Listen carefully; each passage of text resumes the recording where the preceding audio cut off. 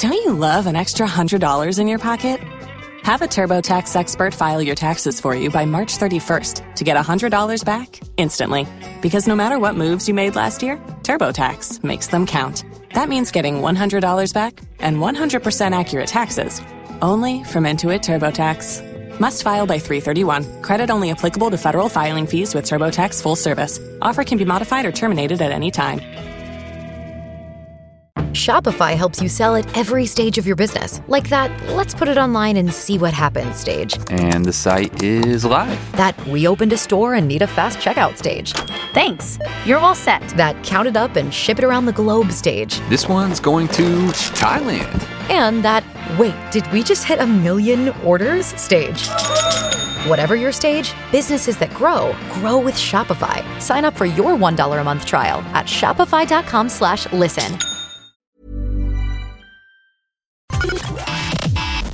Connecting to the big show. In 3, 2, 1. The government again putting a band-aid on it. Similar to the housing crisis, the roads are a disgrace. You have 3 beautiful sons. He said go and treat them to something. I thought, how kind of the stranger. We want a resolution because adults got around the table and realised what needed to happen. Join the conversation. Call 0818 96 96 96. Text or WhatsApp 083 396 96 96. Email opinion@96fm.ie. This is the Opinion Line with PJ Coogan. Cork's 96 FM. Morning. I have the whole lot in front of me, and it's in all of your newspapers, and there was hours and hours and hours of it last night. We'll do a little bit of it this morning. If there was anything in that budget for you, anything that you would write home about, as they used to say, in that budget for you, or was it more of the same? Will there be nothing in it for you? Will you be as just about as well off as you were, or maybe a little bit better, or maybe a little bit worse? I want to hear from you at 083 396 96 96, 0818 96 96 96. I've already had one email from a mum of 3, 2 people working in the house, and effectively the question she's asking is budget. What budget? I'll be talking a little bit later with Minister Simon Coveney, and we'll take that question and others up with him. Also going through it with the money doctor John Lowe throughout the course of the morning. If you have a view, 0818 96 96 96 the number. The text to WhatsApp 083 396 96 96, and the email opinion@96fm.ie. Good budget, bad budget, indifferent budget, what budget? Have a think and get to talk to me. We'll take your call throughout the morning. Now, yesterday evening, as we were all watching and geeking on budget politics, at least those of us who do geek on budget politics, there was something happening down in East Cork. A very, very big story. A major development in a story that began in March of 2017. That being the disappearance of Tina Satchwell. Yesterday afternoon, a man was arrested and brought to Cove Garda Station. A house has also been sealed off, and this investigation into the disappearance of Tina Satchwell, which since she disappeared in March 2017 was being treated as missing persons, is now a murder inquiry. Paul Byrne, a Southern correspondent of Virgin Media News and occasional presenter of this year's programme. Paul, you've been following this story literally since the day it broke. Bring us up to speed. Good morning. Good morning, PJ. Yes, I have covered the story from day one. Can I just start by saying, PJ, the investigation has been upgraded to murder. And my phone, since we ran the story on the news at 5:30 yesterday, has been hopping, and social media has been alive with people asking, has her body been found? Others are saying it has been found. I just want to clarify at this stage, the body of Tina Satchwell has not been found. Okay. There has been no trace of a body as of yet. Yet the investigation has been upgraded to murder, but her body has not been located. That's an unusual move, Paul. It is. It has happened before where somebody has been arrested. It's before in the past. in a case that I covered years ago, somebody who went missing, her body was never recovered, yet somebody was charged with manslaughter. But remember, anyone in custody in this case in relation to Tina Satchwell is innocent until proven guilty. But again, just to clarify, because lots and lots of confusion, her body has not been located. But let's begin, as you said there, March 19th. 2017. This was the last time that Tina Satchwell was seen alive. Earlier that morning, she and her husband Richard had been at a car boot sale in Carrigtwohill in County Cork. They were regular goers to car boot sales where they'd sell bits and pieces and buy bits and pieces and so on and so forth. They returned home, and the following day, Richard Satchwell went to Dungarvan to do a little bit of shopping, to buy the groceries. He said goodbye to Tina. He returned that day on the 20th of March, and he says there was no sign of his wife. He thought maybe she's gone off, and then he said something strange. The dogs are here. She never goes anywhere without her two dogs. They were her pride and joy. So the days went on, the hours went on, it rolled into days.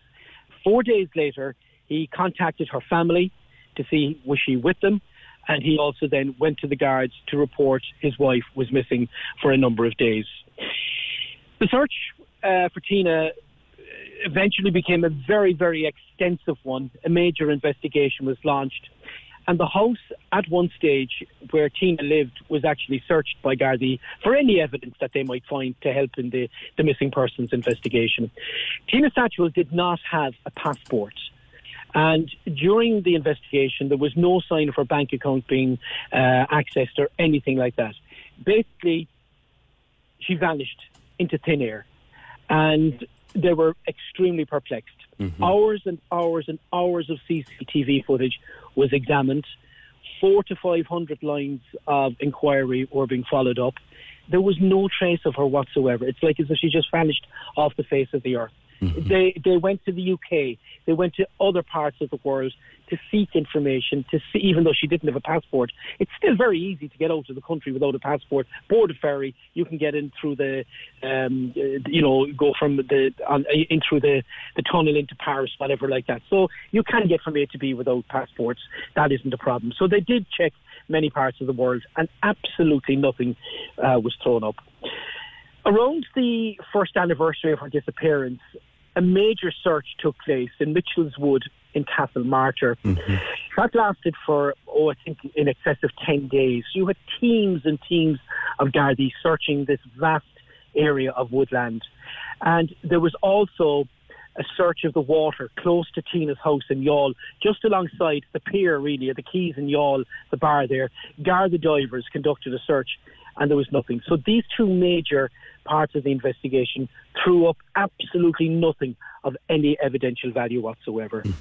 Now, throughout all of this time, Richard Satchwell, her husband, did numerous interviews with yourself, including us on Virgin Media News, and he always believed and believes that his wife simply took time out, that she would return in her own good time, and he was willing to sort out any differences that they may have, even though he said everything was rosy in the garden. He cannot understand why she vanished. He did an interview with me here in July of 2017, and he said all of those things. He was just desperately worried about her. Yeah, absolutely. And that's why he kept doing interviews. He said, look, I have nothing to hide. He was saying, people were saying things, and he came out and defended himself all the time in the media and said, I want to see my wife. I'm here waiting for her. Open arms, come home. I love you so much, he was saying over and over again. And he said, I'm here. Let's sort it out. Come back.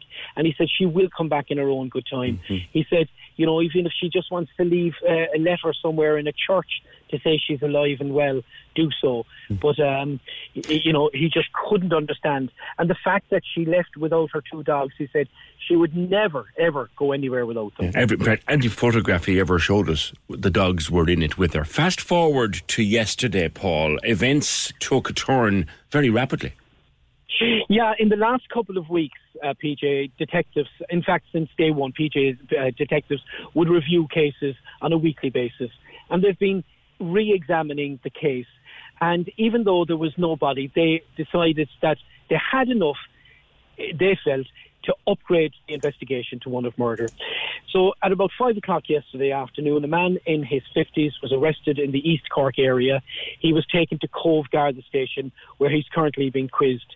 And his solicitor, Eddie Burke, took his side at the Garda Station last night at around 7:30. While he was being quizzed, a house in East Cork was sealed off, and teams of Gardaí went in there in the forensic suits. You'll see them on the television all the time in the white suits. They started to seal off the house, seal off the rooms, and today they will go through the house with a fine-tooth comb. They will strip the house literally top to bottom, possibly dig footpaths, the foundations, the concrete, the back garden. That no stone will be left unturned in this investigation. They're determined to get a result.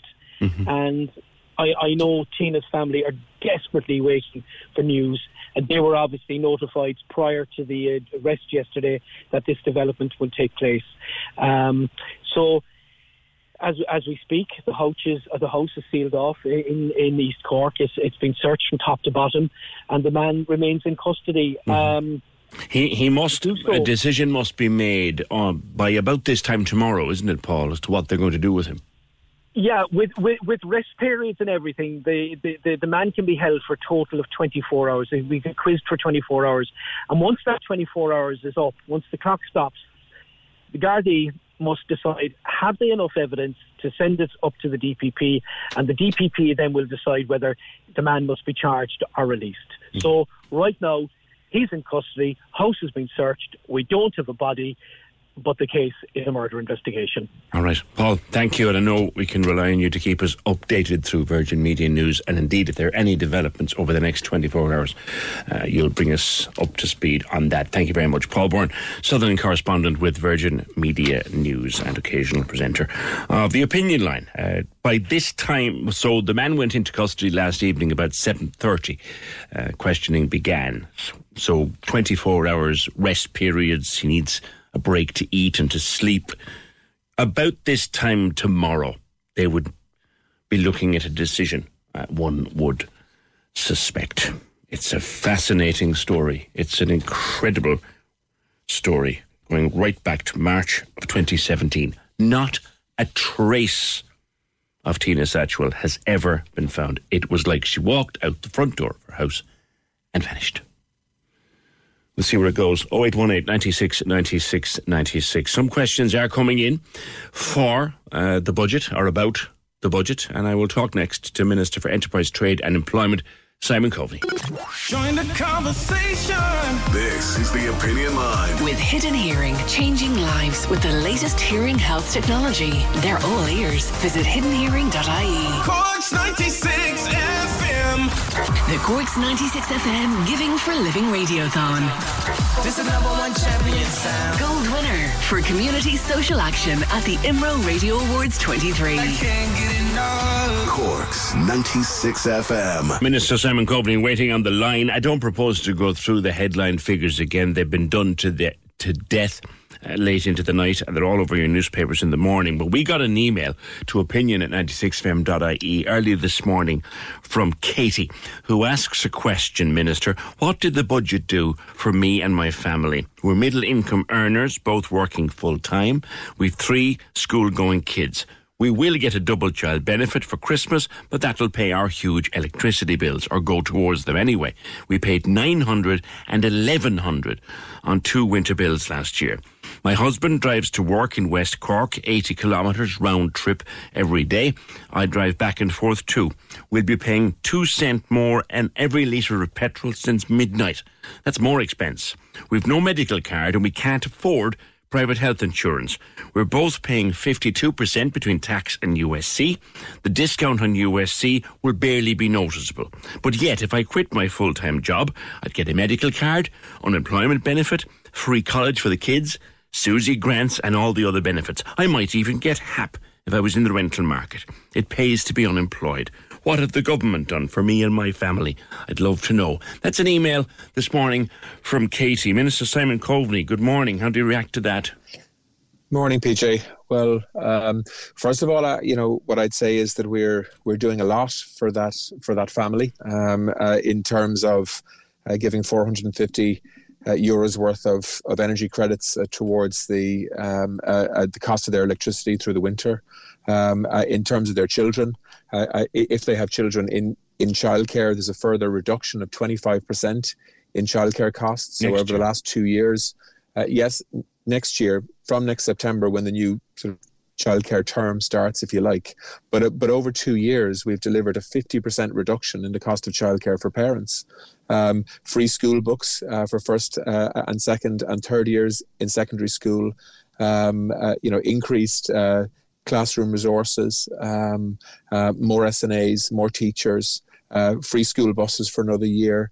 Free state exams for students that are doing exams, more capitation fees, a double child benefit payment, which is universal. Every family gets it. And of course, if they're middle income earners, which they sound like they are, we have extended the tax bands now by another €2,000 to ensure that people who are on average wages in the 40,000s, that they will gain to the tune of almost €900 in the tax system if you're working by increasing. Is Katie misreading the budget then, Minister? Because that's what. So all I'm saying is that for a family like Katie's, the support in the budget over the next 12 months will be. It's hard to put an exact figure on it because I don't have all the details, but it'll certainly be a couple of €1,000, and that's the way it should be, by the way.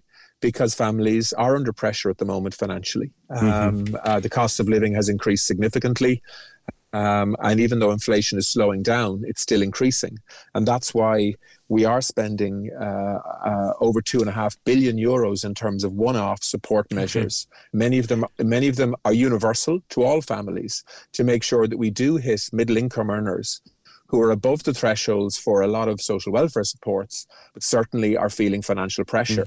Is she wrong then when she said it pays to be unemployed? Because looking at it, people unemployed on very low income did proportionately far better yesterday than Katie and her husband will do. Well, people who are on social welfare, who are on fixed incomes, are very vulnerable to the increases in the cost of living. They have to pay their energy bills too. And so, this is a budget that does support people who are on low incomes, who are on fixed incomes, but it certainly supports people who are on low incomes and working. Don't forget, part of this budget is an increase in the minimum wage of 12.5%. From $11.30 up to $12.70. That's worth, by the way, about €56 a week if you're working full time. Extra in your wages. And we know that of course puts pressure then on employers who have to, who have an increased wage bill, which is why we've put €250 million aside for grant aid for small and medium-sized businesses, 131,000 of them across the country. They will get grant supports directly from local authorities. Because they were saying yesterday, Minister, and almost with one voice, they were saying, look, there's nothing, none of us want to be paying small wages. The minimum wage of $12.70, there's no one going to say that's not welcome. But in order to pay somebody $12.70, I've got to take in an awful lot more. So goods and services are going to go up. Yeah, well, first of all, look, my job is to look after businesses. Like that's, I'm the Minister for Enterprise and Jobs. So that's why we have, I've spent a lot of time over the last 6 or 8 months around the country talking to small businesses and small town hall type meetings, listening to what they have to say. What they've said to me is that they need access to affordable finance. They need support in terms of the cost of running a business, because as the minimum wage increases, that impacts on many businesses, not all of them, by the way. Many businesses are well ahead of us here and are paying significantly more than the minimum wage already. But for those who are paying minimum wage, we do recognise that that's an increased cost. We won't be able to cover all of that extra cost, but we will be able to cover some of it. And that's why we have this new scheme, which, by the way, one of the things that small businesses have said to me, whether they're small, whether it's a hairdresser, a butcher, a small retailer, on the main street, what they've said to me is, look, they don't want bureaucratic application processes. Yeah. They don't have time for the paperwork and so on. So what we're doing is businesses that are paying rates this year, every business that's paying up to 20,000 euros in rates this year, they will get a grant based on 50% of what they paid in rates this year in the first quarter of next year from local authorities without any application process at all.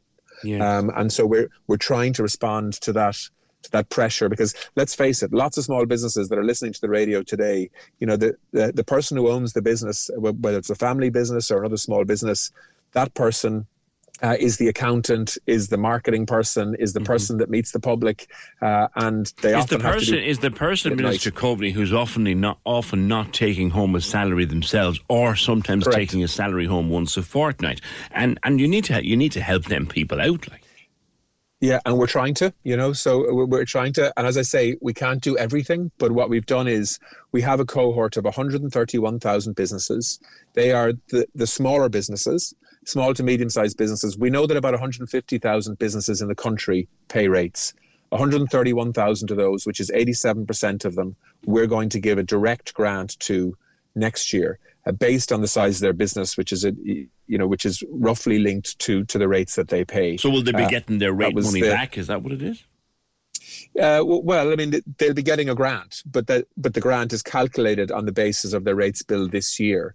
So they'll get up to 50% of. So if you paid $5,000 in rates this year, you'll get $2,500 back next year. If you paid 16,000 euros, you'll get 8,000 euros in a grant next year. If you pay 20, you'll get 10 back. And there's a lot of businesses across Cork in that category. Okay. And I hope it won't be like T-Best, because I remember when T-Best came in, people said, God almighty, I haven't got the time to spend trying to get the paperwork together for that. I hear you, although, there were over 50,000 applicants in TVES. We've spent over 120 million euros as supporting companies in terms of their costs linked to energy increases last year. So that's not insignificant. But yes, a lot of businesses said to me that the application process was too cumbersome. It took too long. They just didn't have the time to do it, and they couldn't afford to take on an accountant to do it. So this time we've learned some lessons from that. We want to this is a bit like, the government's decision to give energy credits to households, 450 euros of them. This year, it automatically happens. We're trying to take the same approach in terms of getting some cash into businesses, and to do that without any application process at all, purely on the basis of businesses qualifying because they pay rates. Former gig of yours was housing minister. What in here will build one house? Oh, God. Well, I mean, this is a huge housing budget.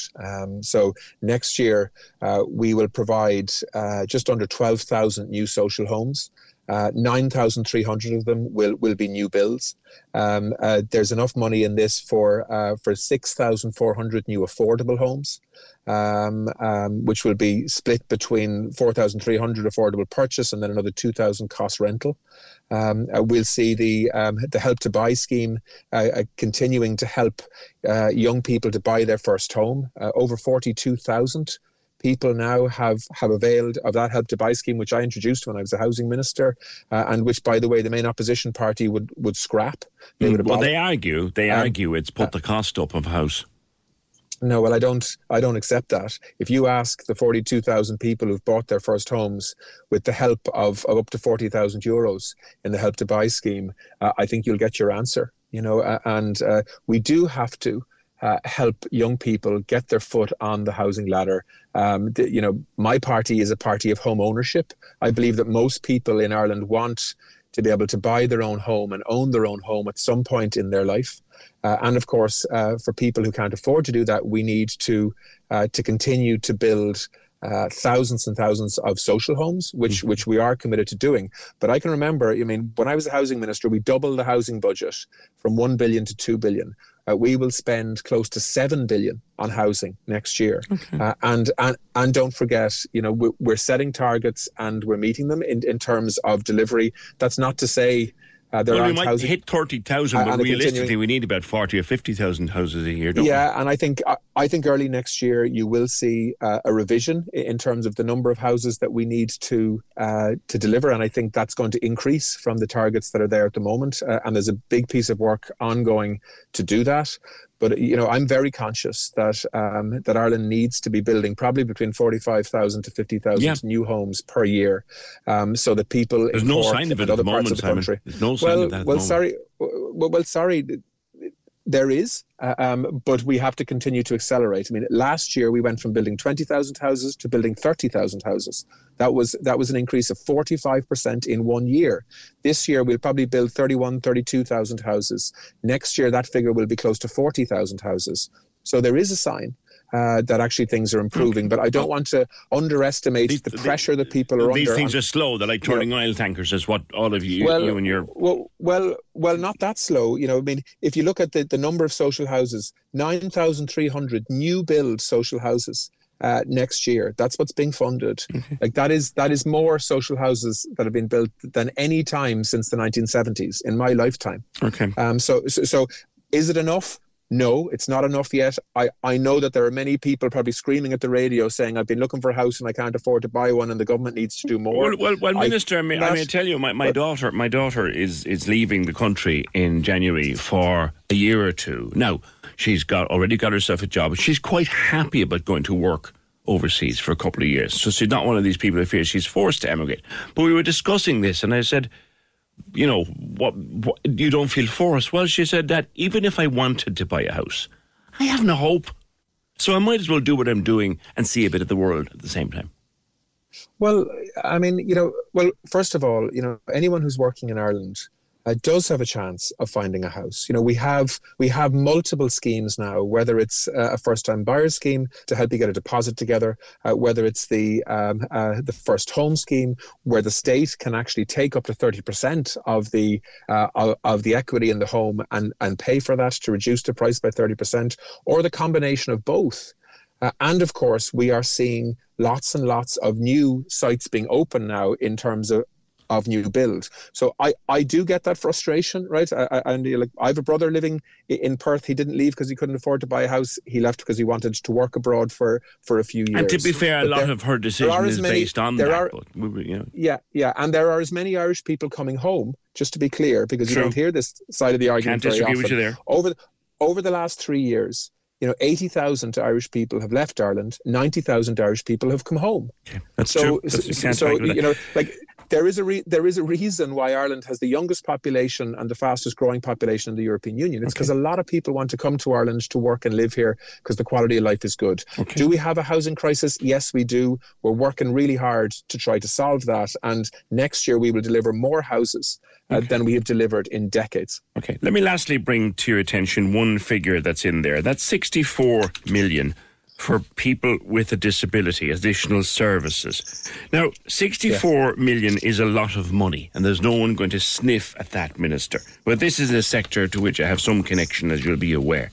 You were being told nearly 300 was needed just to stand still. So that's a fifth of what was needed. Well, look, all I can say is that I mean, from my perspective in relation to the disability sector, it's not, well, first of all, we need increased budgets in terms of direct supports, whether that is for care, whether it's for specialist treatment and therapies and so on. But there are many other areas where we're trying to help people with disabilities as well, in terms of trying to help them get into the workforce, for example, changing thresholds, increasing support to try to help people who want to work that have a disability to get into the workforce, because Ireland is not performing well in that area, as I'm sure you know. Mm-hmm. We have a lot of extra supports in terms of education that isn't part of that 64 million euro figure. So, for example, we're seeing over 1,200 new SNAs, 744 special education teachers extra next year. That's all in the education budget rather than the specific disability budget. This is what your colleague, the Minister of Finance, was saying on television last night, that we must take an overall sort of umbrella view of this budget, and I suspect that people will do that over the days to come. Minister, I'm aware that you have a meeting to attend. I'm grateful for your time. Simon Coveney, thank you very much. Thanks a million, PJ. Thank you. 0818 96 96 96. The general view that I was seeing overnight on my socials and in news commentary here, there and everywhere was something for everybody, not a whole lot for anybody, and not enough for those who really need it. That seems to be summing it up in 3 words.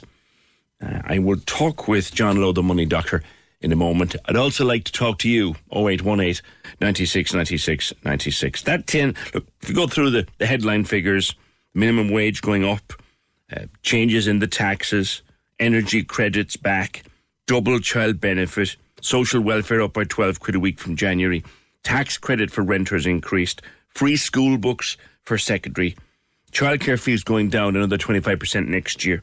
Now, the fags have gone up 20 cents. Since midnight, the price of petrol's gone up 2 cents a litre since midnight because of carbon tax. There's also $2.5 billion going out for Ukraine support. So there's a lot in this budget. It'll take an amount of digestion. But the general feeling seems to be something for everybody, not much for anybody, and not enough for those who really need it. I'll talk with John Lowe next. 0818 96 96 96. Join the conversation. This is the Opinion Line. With Hidden Hearing, focused solely on your hearing health for over 35 years. They're all ears. Visit hiddenhearing.ie. Cork's 96 FM. Something I learned a few years ago with regard to talking to senior politicians the day after the budget is that they know what they want to say. It's all written down in front of them. Trying to knock them off kilter can be a difficult exercise, and certainly shouting at them will get you nowhere. But I wonder if you got something out of my conversation with Simon Coveney. We will, of course, podcast it later. I've been referring to a 14 or 15 page comprehensive document sent to me late last night by a friend of the show, John Lowe, the Money Doctor. I've been looking through it, John, reading it several times and looking at the various commentaries across the media this morning. And as I said before the break, something for everybody, not a whole lot for anyone, and possibly not much for those who really need it. Your assessment, good morning. Well, good morning, PJ, and thanks for inviting me on the programme. Yeah, you summarised it well. Essentially, it's like being offered a bag of sweets and told to just take one sweet. That's essentially what we've got. There's something there for everybody. I was trying to campaign for the hard-pressed mortgage holder. If you look at buy-to-let investment properties, you get 100% interest relief on the mortgage interest. And I think it's a little bit unfair, especially on the kind of the tracker mortgage holders, where they've had 10 rises in 14 months, unprecedented, and it's killing them. I mean, I know one client who has a rather large mortgage, monthly mortgage of over 10 grand. It's now nearly 13,000. It's killing them. I wouldn't sleep, John. I wouldn't sleep. Yeah, well, as I said, the interest is really a killer. But so, I mean, they've got a tax break, for I think it's about 160,000 holders, and it's worth up to 1,250 euros. It is really literally like getting that sweet from that big bag of sweets and just saying, go on there, get on with this. The mortgage interest relief, the opposition were pushing for it. Sinn Féin wanted to give it to everybody. Economists were saying, you can't do that, it'll inflate the economy too much. The government then moved on a bit of it, but you're saying maybe not enough. Not enough. It's definitely not enough. I mean, there are really some serious, as you know, I'm a personal solvency practitioner, and there are still 15 years after the recession, PJ, there are still some people out there who are not only in negative equity, but they've maybe lost one of the two jobs, and they're struggling really. And then you add on, food, energy, and all the kind of childcare costs, where you are using your net income. It's not gross income, it's net income. So you've got to pay the tax, USC, which got a little bit of a respite, and the PRSI net before you pay any of those things. You've been writing in your book for many years, your annual book that comes out at the end of the year, John. You've been writing that we should all try to have access to 3 months' wages at any one time. It's not possible for an awful lot of people. In fact, it's downright impossible for most people. Well, the ideal, PJ, really is to have 3 to 6 months net annual income, joint net annual income. That's the rainy day fund. And the reason why you'd have a rainy day fund are for 3 reasons. One would be the emergency. You might have a manual transmission car and your clutch goes. That's not on your budget. So you're going to have to shell out €500 to kind of replace that clutch. The second reason is sudden loss of income. You mightn't get the overtime, or you mightn't get the bonus that you were thinking you were going to get that was going to fund the holiday in the middle of the summer. And the third reason, the investment opportunity. A lot of parents out there are now trying to help their children to get the foot on the property ladder. It's not easy. Like 10% is if you have even 300,000 of a property, that's 30 grand. Not very easy for people to kind of put together a 30,000 deposit. Now, Michael McGrath, I think it's being looked at as a positive, John. Michael McGrath has been telling us for months and months about huge amounts of corporation tax coming in. Now, we know that's easing off a little bit at the moment. He seems to be doing a kind of a confirmation money account in the credit union here by putting a lot of it away. Is that prudent? I think that's prudent. That's similar to the old rainy day fund. Now, he says it's not that. Well, the corporation tax is down 23%, unfortunately. He didn't think we were going to, or he thought we get a lot more, but we didn't, unfortunately. So I don't know what's happening, whether the business, some of the businesses have gone to the wall over the last year or two. And that's, you can understand why, with inflation, the cost of living, restaurants are having such a bad time. I really feel sorry for them. And then all the ancillary people who would be involved, whether suppliers, even workers in those restaurants, some of them are out of jobs. Yeah. The minimum wage increase, nobody's going to say that that's not needed. Absolutely. In fact, one would argue it might go further towards the living wage, which is nearly €15. But in order to, you're the cruncher here, John, in order to pay somebody $12.70 an hour, how much have I got to put in my till? Yeah, well, that's the problem. IBEC weren't too pleased with that, and they've already got some amelioration with some firms being given a grant to actually help with this. €10.30, PJ, was the minimum wage at one stage. I have some friends who are on that, and it's actually, and they can do nothing about it. So I think it's only right that you get a kind of a decent, especially when you've got all these raging inflationary figures and food, energy costs, and even childcare costs. And as I said, you have to pay that with your net income. But to pay somebody $12.70 an hour, an employer's got to put 20 in the till? Well, you have 11.05, which will soon go to 11.06 employers PSI. That they have to, so that's another, say, 11%. Plus, you've got other things that are in there as well. So you would be around about 17 anyway. Yeah. So it's going to come, and they will push back against that. But nobody would argue that the minimum wage is too high. The statistics are probably not even high enough at this point. Childcare, and I'll talk to the sector later on this morning, John. Another reduction as promised by 25%, but not for 12 months. Yeah, the childcare costs, PJ, are just absolutely. I have couples who are literally crying in front of me. They've got 3 kids. They can't afford to take a break on one of the jobs. They're both working, and yet it's really pointless because the childcare costs are completely defeating one of those kind of working. Yeah. Again, even the child benefit of 140, which is going to be doubled there before Christmas, which is a help. I mean, there are some parents, very, very few, who are actually putting that money away for the third level costs of their children. And bear in mind, it costs around 42,000. So if any parent out there was able to actually put that away, from the time it starts to the time it stops, which was actually on the 18th birthday, now I see that it's going for the full 18th a year, which is good.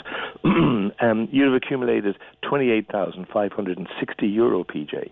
You are still 14,000 shy of sending that same child to third level. Wow. This is what I mean about crunching the numbers, John. This is what I mean about crunching. And as well as that, when they go to third level then, I may be wrong here, but when they go to third level, the children's allowance, to call it the old name, stops. So you still got to find money. That's right. Well, yesterday they said that you can have it for the full 18th year while you're 18. As I said, it up to now, it stopped on the 18th birthday. Yeah.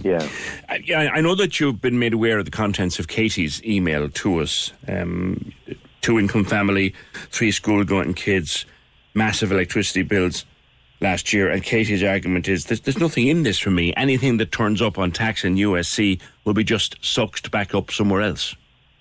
Well, they've got the Energy 150. They've got 3 bites of that, one before Christmas and 2 afterwards. I would agree that there's very little. It's minuscule by comparison to what they've had to fork out. And as I said, there's nothing there for food. The minister yesterday said that our inflation rate is 5.25, and they hope to get it at the end of next year down to about 2.5%. But you try telling food that, because the food prices are still on the increase. And there's where the families are really hurting. They're having to really think about shopping and what they're going to buy and planning their meals, which, I've always harped on about this, that the ideal thing is to kind of plan everyday meals so that, you know exactly what you're going to use, what you're going to buy. And then you look around for all the discounts and the special offers and the special deals. And you get value. It's not about being mean, frugal or miserable, PJ. It's about getting value. Mm-hmm. Lastly, John, you work, as you said, as a practitioner in this, insolvency practitioner, and you meet people in their worst of situations and you help them through it. An overall view of this government, or this budget rather, given what you do for a living, John, with the money that they had to hand, have Paschal Donoghue and Michael McGrath spent wisely? I think they've done as good a job as any political party, to be honest. They can't just favour one particular sector. So they do really have to spread it around a bit. It's a bit like investment. Diversification is the buzzword. And that's what they've really done. But they've also got one eye, very cleverly, on the next election. Because if they mess this up, there's a little party out there who would love to get in, and so they have that eye on that. But I think overall they've done as much as they can do without putting everything down the kitchen sink. When is the book out, John? The 15th of December, and thank you very much indeed for referring to it. 15th of December, 19th edition. And actually, the book itself, there's a mini book at the back of it, PJ. It's 148 pages with its own index. It's called Teenagers, You and Your Money.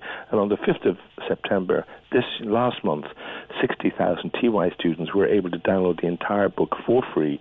And that's going to happen every single September for every future TY class, because the TY coordinator principal gets a code, they give the code then to the TY student, and they download that book. It's a reference book, and it's done for free. And by the way, this was all stemmed from my son, by the way, who was 19 at the time in UCD studying business and legal, and he said, "Dad, what's an overdraft?"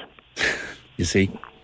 There you go. John, thank you very much. John Lowe, The Money Doctor. His book, The Big Yellow Book, Money Doctor's Guide to Finance, it comes out every December. And I'm not just saying this because I know John. I'm not just saying it because he's a regular on the show. I'm saying it because I get the book practically every year and I give it on to people when I've been through it. And I have managed to save money reading John's book. And that's not something I say lightly. 0818 96 96 96. Right, some of your stuff. He never answered that woman Katie's questions. Me and my family are in the same boat. This is Simon Coveney now. Reducing childcare, but put up the price of diesel and petrol. That has a knock-on effect down the line. And that'll affect the haulage to supermarkets. So the prices go up there. Who suffers? Just the ordinary person who goes out to work. It pays to go on the dole at this stage. What's the point? That's from Padraig. Affordable childcare. Come on, Simon. I work in childcare. I still can't afford childcare for my kids. Our wages are shocking bad for the work that we do. Petrol and diesel up again, says Margaret. No reliable public transport in the county. We've no choice. We have to drive everywhere. PJ, can I ask why USC even still applies? This is from Dara. It was brought in as a temporary measure for the last recession. Where does this tax go? Yeah, as I said at the time, Dara, temporary my backside. It does bring in a shed load of money.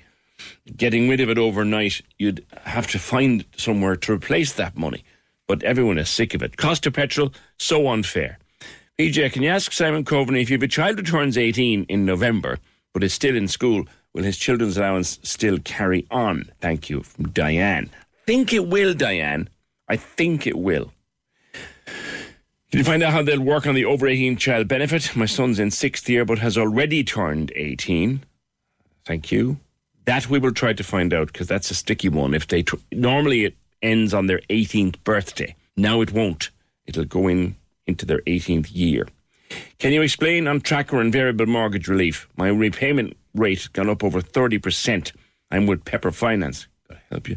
Do I have to apply for this relief? Is this reduction coming immediately? Again, you'll have to apply for it. All the details, I assume, will be out there. They're building 30,000 homes, but they need 45,000 this year. You're starting next year down 15. So now you need to build 60 to catch up. Am I wrong? Says Kevin. I did put that number to Simon Coveney, Kevin. He insists they'll get there. Only time will tell. It's a joke. I'm a €12 for the pension. We don't get it till January. I'm a widow. Tell Simon everybody gets the energy credits, not just workers. Those on employment benefit get them too, says Jason. Hi PJ, as for the budget for us carers, it feels like a kick in the face. One thing we wanted in this budget was to stop the means testing the carers allowance. Yeah, there is some change on it. It's in John's document. There's some change on what they will discount as your family income, but the means test is still there. And I have pages and pages and pages and pages of your comments. I'll get to them and plenty more after the news at 10. Join the conversation. This is the Opinion Line. With Hidden Hearing, changing lives with the latest hearing health technology. They're all ears. Visit hiddenhearing.ie. Corks 96 FM. The lines are live. Hello. Join the conversation.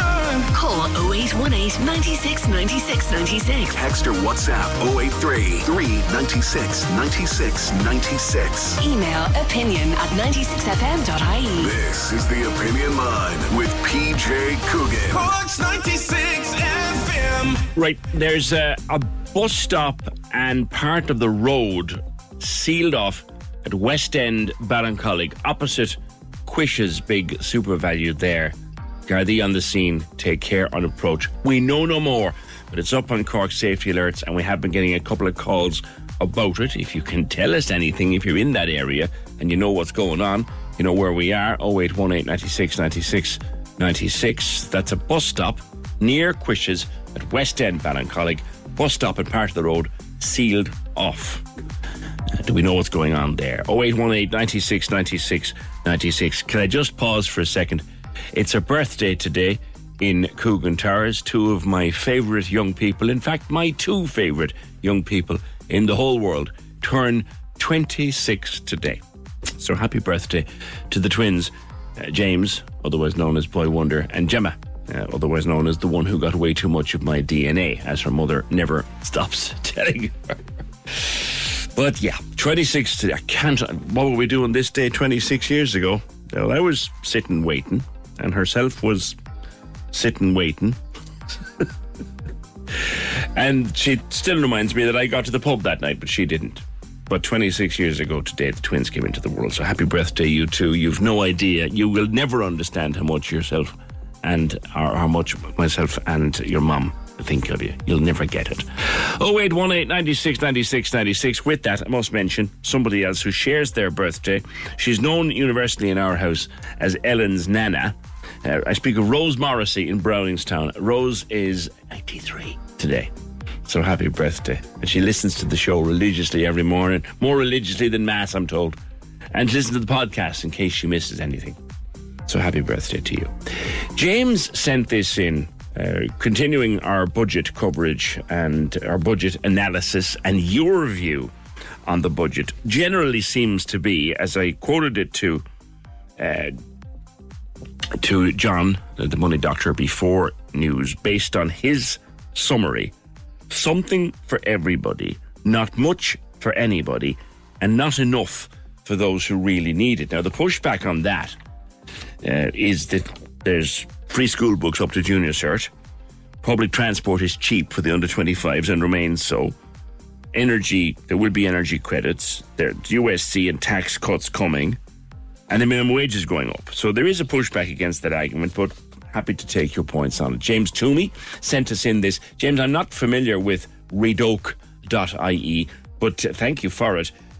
James put his numbers, as they say, into redoke.ie, and it said, allowing for the forecast cost of living increase and the tax changes announced in the budget, you'll be €1,729 a year worse off from cost of living increases, and €703 better off from budget tax increases, or changes rather. So overall, in 2024 compared to 2023, James says, according to redoke.ie, James will be €1,026 worse off. Thanks for that. Let us turn to the opposition benches and Sinn Féin TD for Cork North Central, Thomas Gould. Keeping this as balanced as we can this morning, Tom, but most people feel they didn't get a whole pile if they got anything. Good morning. Good morning, PJ. And first of all, happy birthday to the twins. It was lovely to hear you describe where you were 20 odd years ago. So, I know what it's like. I know what it's like myself. But yes, on the budget, no, a lot of people feel that this was a real missed opportunity, that the government tried to give something to everyone in the audience. They're calling it the late show budget. And listen, it's just, it's not enough. And listen to the guys that you had on before the news. It just has, it's not going to make a difference. And listening to you read out that person there, James, about he'll be worse off. And that's what a lot of people feel.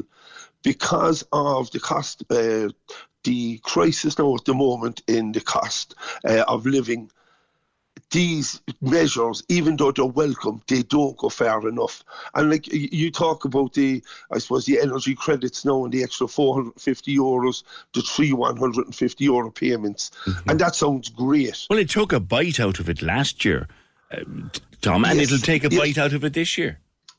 Well, PJ, but what we would have done is we would have reduced energy prices to 2022 levels. So at least By doing what? We would have just capped the price. Pierce Doherty brought out in our budget that we would reduce the prices of electricity. So you go and to gas. a bunch of private companies and you tell them cap their prices? Yes. You can't do that, Tommy. You can't do that. Oh, no, actually, PJ, you can. No, we would have to reimburse them. Right? Exactly. So that money's got to come out of somebody else's pocket. But PJ, no, because we would also ensure the windfall from the profits they made. You had energy companies, PJ, who cleaned up when families couldn't afford to put on their heating. And what we're saying is where they made huge profits, we would tax their profits and we would use that money then to cap the level of electricity and gas. So you'd pay the bills for people out of the profits from the electricity companies. Doesn't that sound good? Does that make sense? Oh, Jesus, Tommy, it sounds great. It sounds marvellous. Yeah. Come to the tax in USC. Katie's email this morning, middle-income family, 3 kids, both parents working, and she said anything they're getting here, will be sucked up before it even gets into the pay packet. They're middle-income families, doing reasonably well by the reading of the email, but struggling at the end of the day. Yeah, you see, PJ, for the trap middle, as you call it, people who are working hard, people who got educated, got trained, went away, they've tried to do everything right. There's very little in this budget for them. There's a small bit about mortgage interest, there's a small bit about extra rent credits, but like, for the people in the middle, I spoke to people yesterday and they said there's nothing in this for them.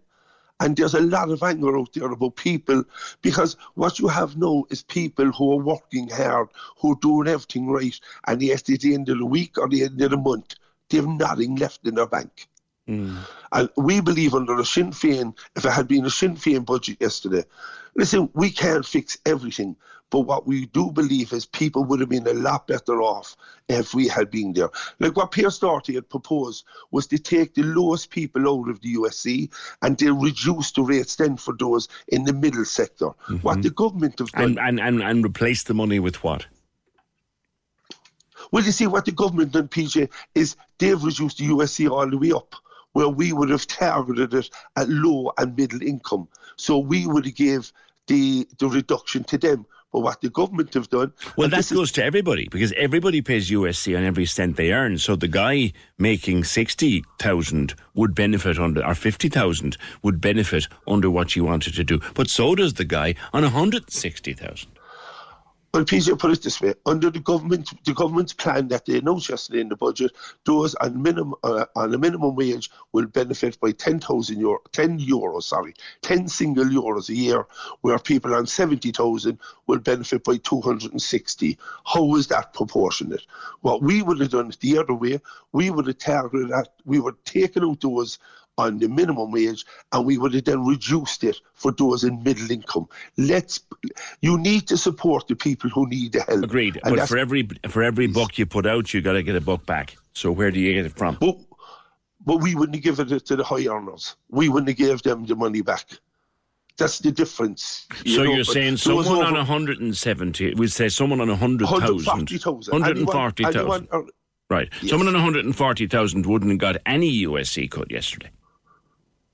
Well, what we would have aimed it at the lower and middle income, where the government aimed it all the way up. And hold on. See, there's a maths question here. So if I'm on 40,000, I got a benefit out of yesterday's USC cut, because it's on every cent I earn.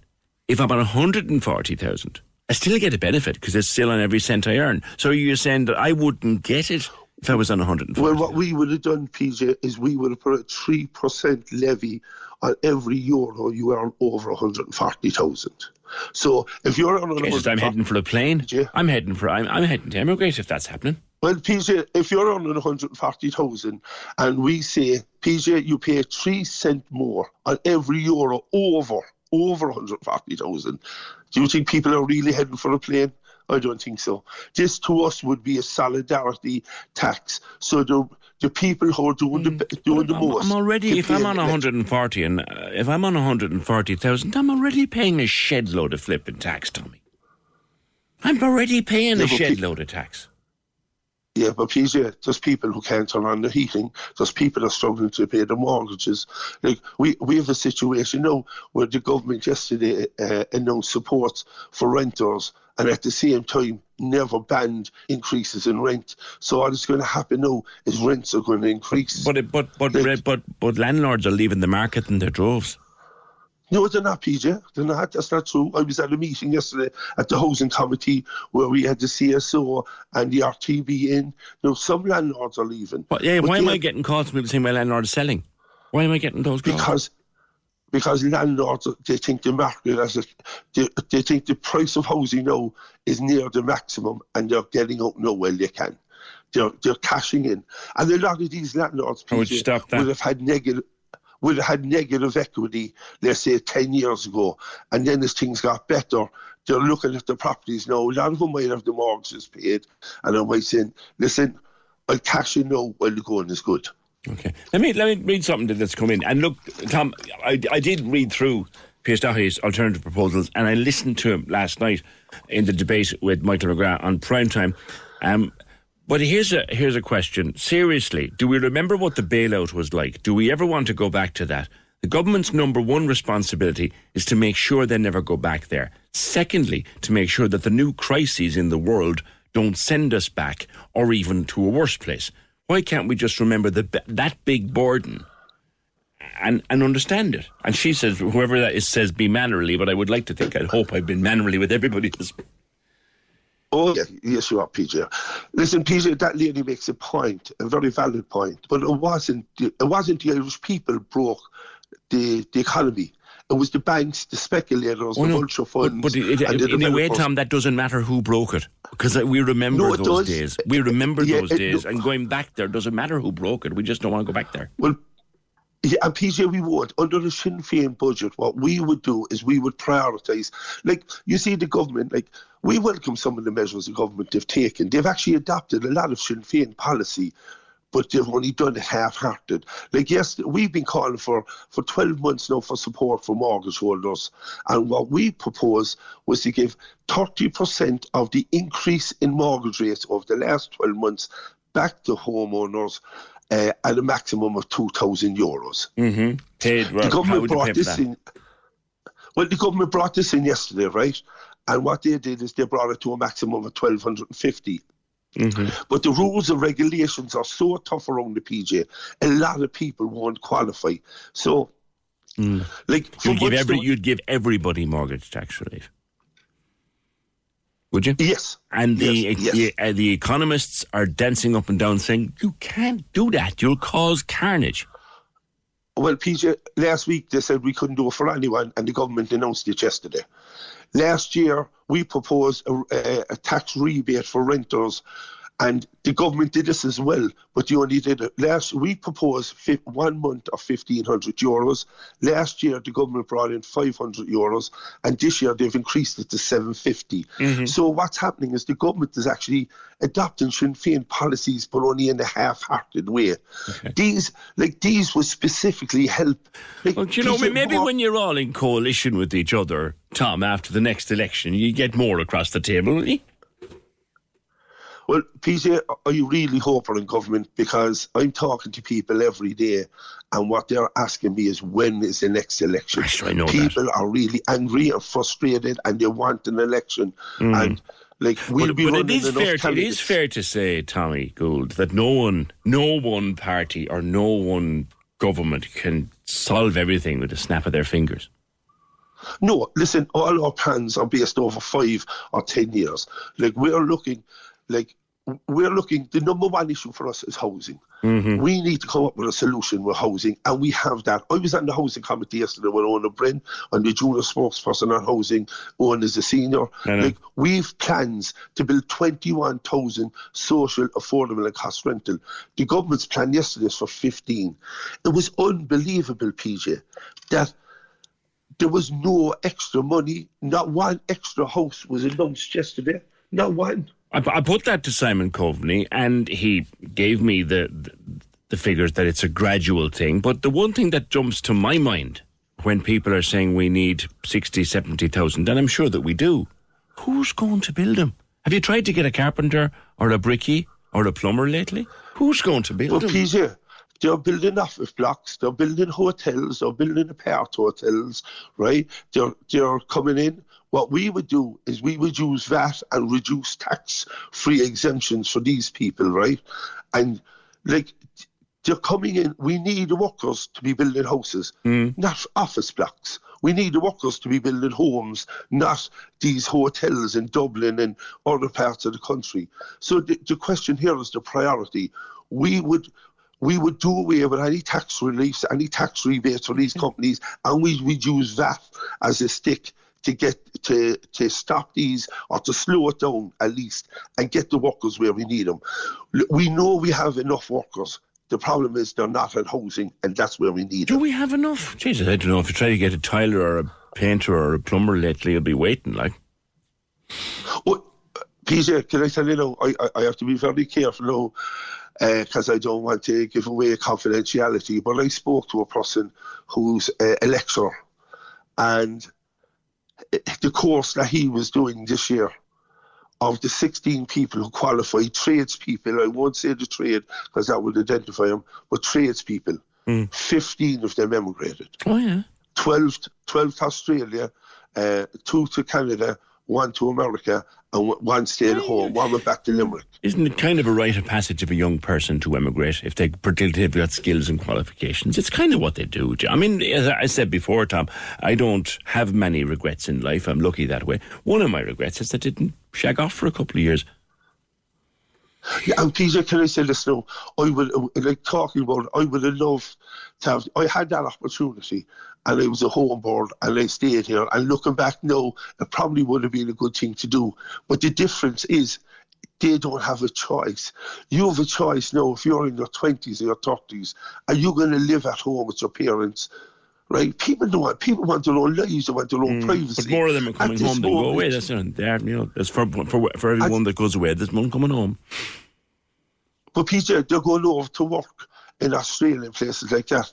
Like I know a friend of mine out of Sinn Féin left and went to Australia.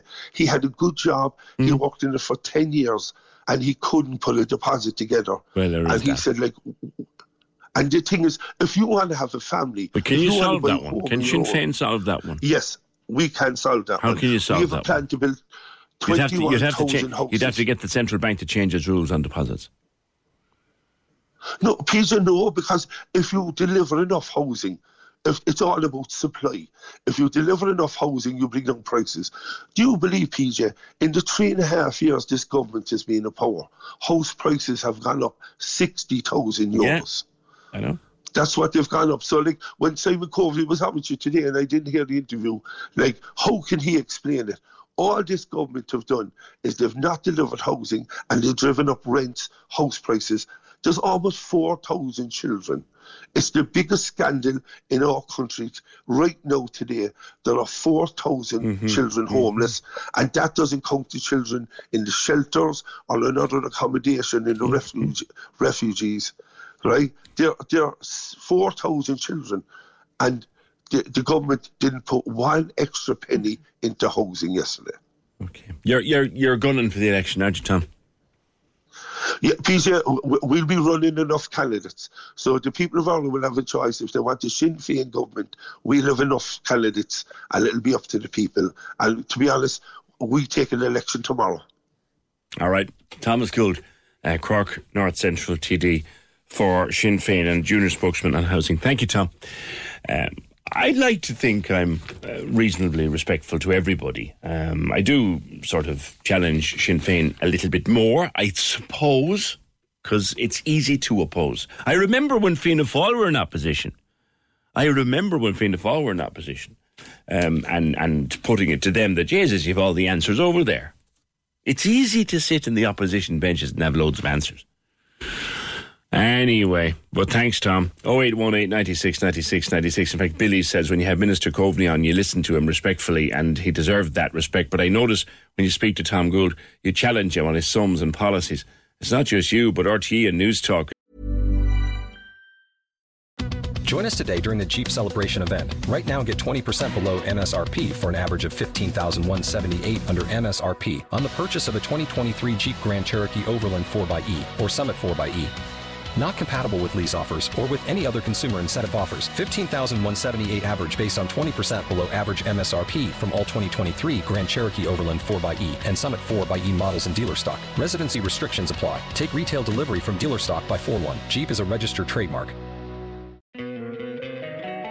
Don't you love an extra $100 in your pocket? Have a TurboTax expert file your taxes for you by March 31st to get $100 back instantly. Because no matter what moves you made last year, TurboTax makes them count. That means getting $100 back and 100% accurate taxes only from Intuit TurboTax. Must file by 3/31. Credit only applicable to federal filing fees with TurboTax full service. Offer can be modified or terminated at any time. Shopify helps you sell at every stage of your business. Like that, let's put it online and see what happens stage. And the site is live. That we opened a store and need a fast checkout stage. Thanks. You're all set. That count it up and ship it around the globe stage. This one's going to Thailand. And that, wait, did we just hit 1 million orders stage? Whatever your stage, businesses that grow with Shopify. Sign up for your $1 a month trial at shopify.com/listen. as well, because I listen to all of you. I don't think it sounds right, to be honest. Point taken, Billy. Point taken. There are others who suggest I should challenge everybody and maybe roar at them a little bit. No, look, but we're just having a conversation to see where we're going. If you're on 140,000 crying about tax, cry me a river. There. Can PJ ask Thomas Gould why the child benefit for over 18 in full-time education won't come into effect until September 2024? My daughter turned 18 last June. Is now in 6th year and will miss that. Well, to be fair to Thomas Gould, he can't affect that. He'd probably have a view on it. I've no doubt he would. Everybody should be entitled to apply for social housing on a list basis. It seems to me young people who work hard are being penalised and forced into stuff they can't afford. That's from Richie. Loads more to come. And I want to talk about childcare next. Join the conversation. This is The Opinion Line. With Hidden Hearing, focused solely on your hearing health for over 35 years. They're all ears. Visit hiddenhearing.ie. Corks 96 FM. Can we talk about rent tax credits? My husband hasn't registered us. My landlord hasn't registered us. He probably won't. He attempted to by post, but there was an error. When I called RTV, the error was with his details, not our details. I can't claim credits now, so that's nearly a month's rent lost between my husband and myself. My landlord is hard to deal with. He likes to drink. We've requested numerous times for him to get us registered. We've been offering to help to do it. In February, we'll have been in this dwelling 2 years. I shudder to think what our rent will go to, and even more so if we raise any issues with him. A lot of people didn't get that rent tax because their landlord wasn't registered. Your landlord has to be registered, and everything has to be tickety-boo with the paperwork before you'll get that renter's tax credit, which some would say is fair enough. We want to know where the money is going, but others would say it's just too hard. Childcare. Now, another 25% cut in the cost of childcare coming, but not coming until September of 2024. That's just one of the elements of the childcare package. Avril Sheehan of Care-A-Lot. Avril, you've been on me before. Anything in there yesterday for the childcare sector? Good morning. Good morning, PJ. Thank you for having me on. Yesterday's budget for childcare providers was very disappointing.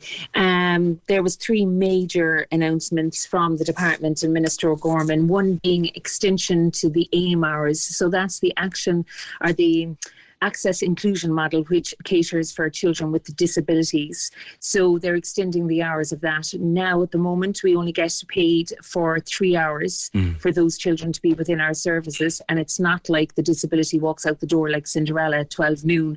So they're after recognising that, and they're giving us extended hours. But to what degree, we don't know. Obviously, we'll have to wait for further details to come out on that. So he also announced up to 25%. And I think we have to make it very clear that it's not a full 25% of parental fees, it's up to 25%. So it'll depend on how many hours you attend a service and all the rest. Now that's fantastic for parents because that will actually go up to €2.14 per hour off your childcare fee, which is fantastic, which is brilliant. But then again, it's not coming in until September 2024. Then what providers got yesterday was core funding. So he's investing 44 million in the 3rd year of core funding, which is actually September 24 for us, and it's going up like 3%. No, I've been listening to people talking about core funding, Avril, for months and months and months, and without going into explaining it again, the common complaint I hear is core funding is fine if you're like a big corporate operation. Core funding for a little place like mine doesn't go anywhere near the cost of actually running my business. Is that going to be the case still? Absolutely, and I don't want to bamboozle you with figures because I know that can be hard to kind of grasp, but the core funding coming in next September is going to be worth $12,500 to me over the year. I'll be getting 12 cents per child per hour. Right, so that's 12,500 to grant off the Department of Children. But what they're failing to keep in mind is we have the new pension contribution coming in at the second part of next year. So that means if one of my staff wants to put €500 into her pension, I have to match it. Right. So I have to match it. So that's a huge concern for me. The second ERO rate is after being voted in only last week. So that's an employment regulatory order. So that's the minimum we have to pay staff. So all my staff are going to be going up 50 cents across the board. Okay. That's at a cost of 52,000 to me extra in wages next year. What's the average hourly wage now? Well, it varies because of the different qualifications. Sure. So I think it starts at $13.50. I'm actually not sure. Okay. Well, it starts at $13.50. But it starts at $13.50. Would it go up to what would it go up to? 17 or 18? I'm paying wages. I'm paying wages up to €18. My highest is €18 an hour.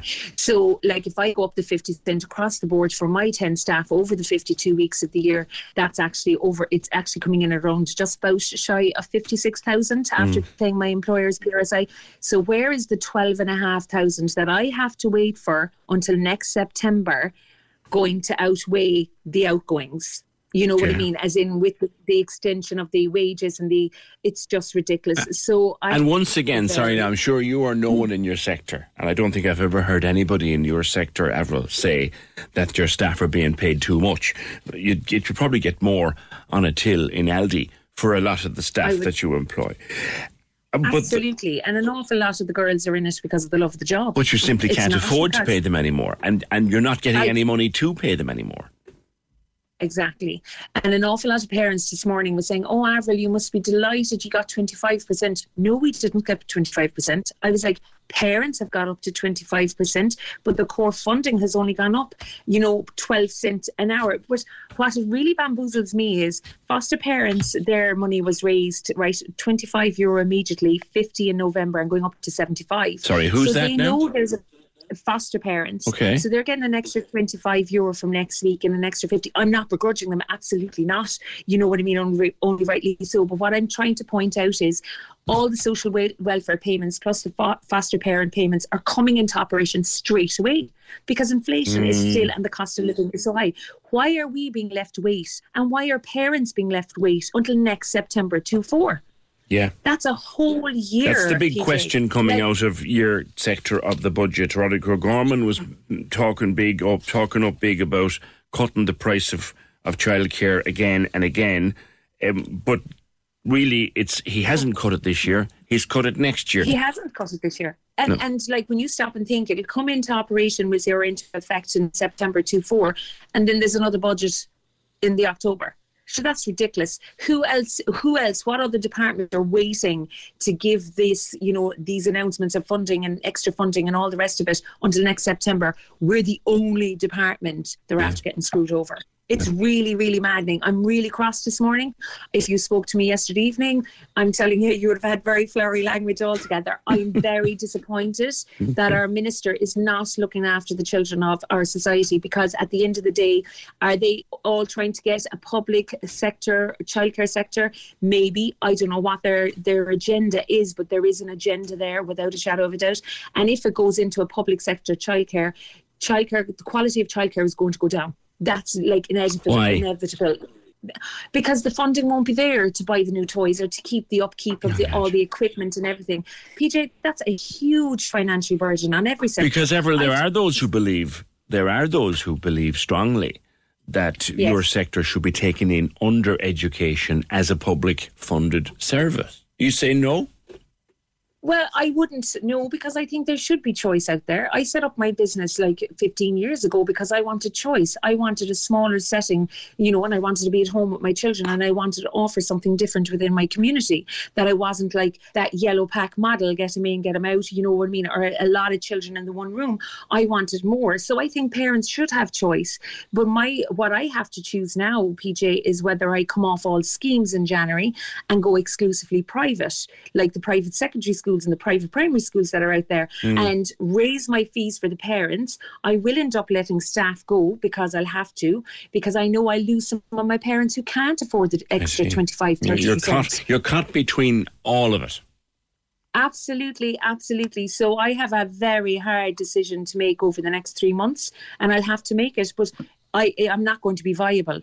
if I'm going to be hanging on until next September for 12 cents. And I worked too hard in my business to get where I am today, PJ, to have a successful business. It's amazing.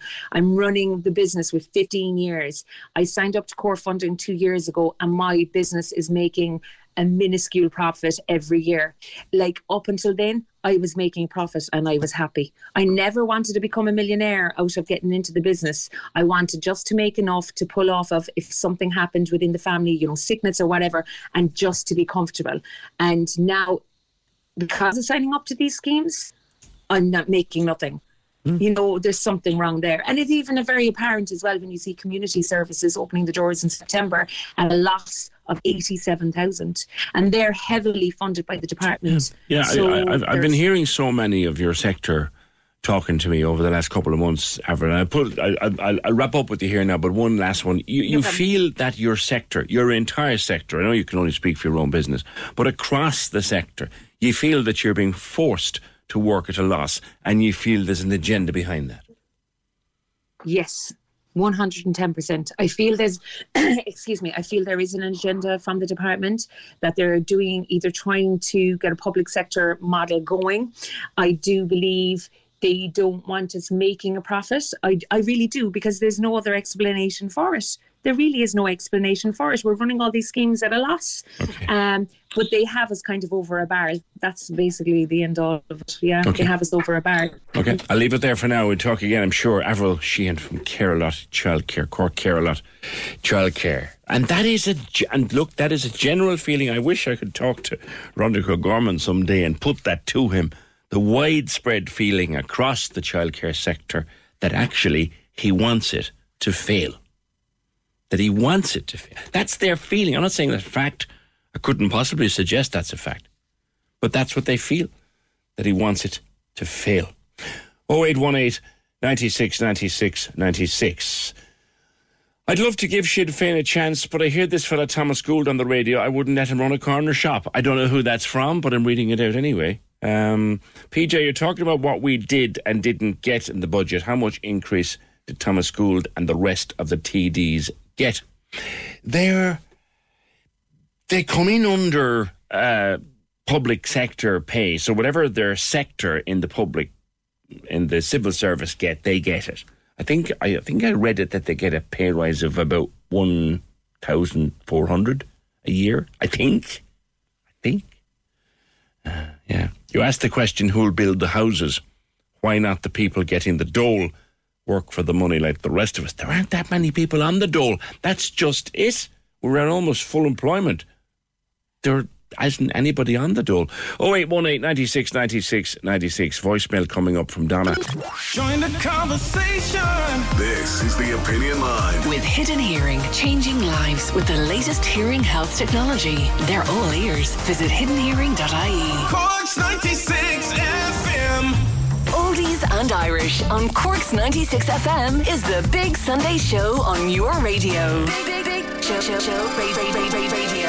Turn it up and take it easy with the best music mix for your Sunday morning. Welcome along to the programme. Lovely to be with you on a Sunday morning. Oldies and Irish with Derry O'Callaghan. Sundays, 10 a.m. to 2 p.m. With Cork Simon. Anne wants to give everyone the home that Cork gave her. She's leaving a gift in her will to Cork Simon. Find out more at corksimon.ie. Cork's 96 FM. Right, we were wondering just after 10 what was going on in Ballincollig near West Village with part of the road cordoned off. We're told now that Gardaí are at the scene of an alleged assault at West Village, Ballincollig. Happened in the early hours of the morning. A man in his 40s taken from the scene and taken to Cork University Hospital, being treated for his injuries there. Investigations ongoing and the scene remains cordoned off. So that's the update from Ballincollig. Donna, on the budget, on voicemail. Hi PJ, I am sitting here listening to Simon Coveney talk about the budget and what middle income earners got. He's totally clueless. I'm stuck in traffic trying to earn to put money on the table every week. My husband has Parkinson's disease. I have no support. I have to work all the hours God sends to support my children and my husband, and he is thinking that a little bit of credit for electricity or a double payment in children's allowance or a little bit of a reduction, 0.5% reduction in the USC is going to help people. Is he totally clueless to life? I got nothing. Double children's allowance yesterday, that was the only thing I got, and it's insulting. Maybe I'd be better off stay at home and claim all the welfare payments.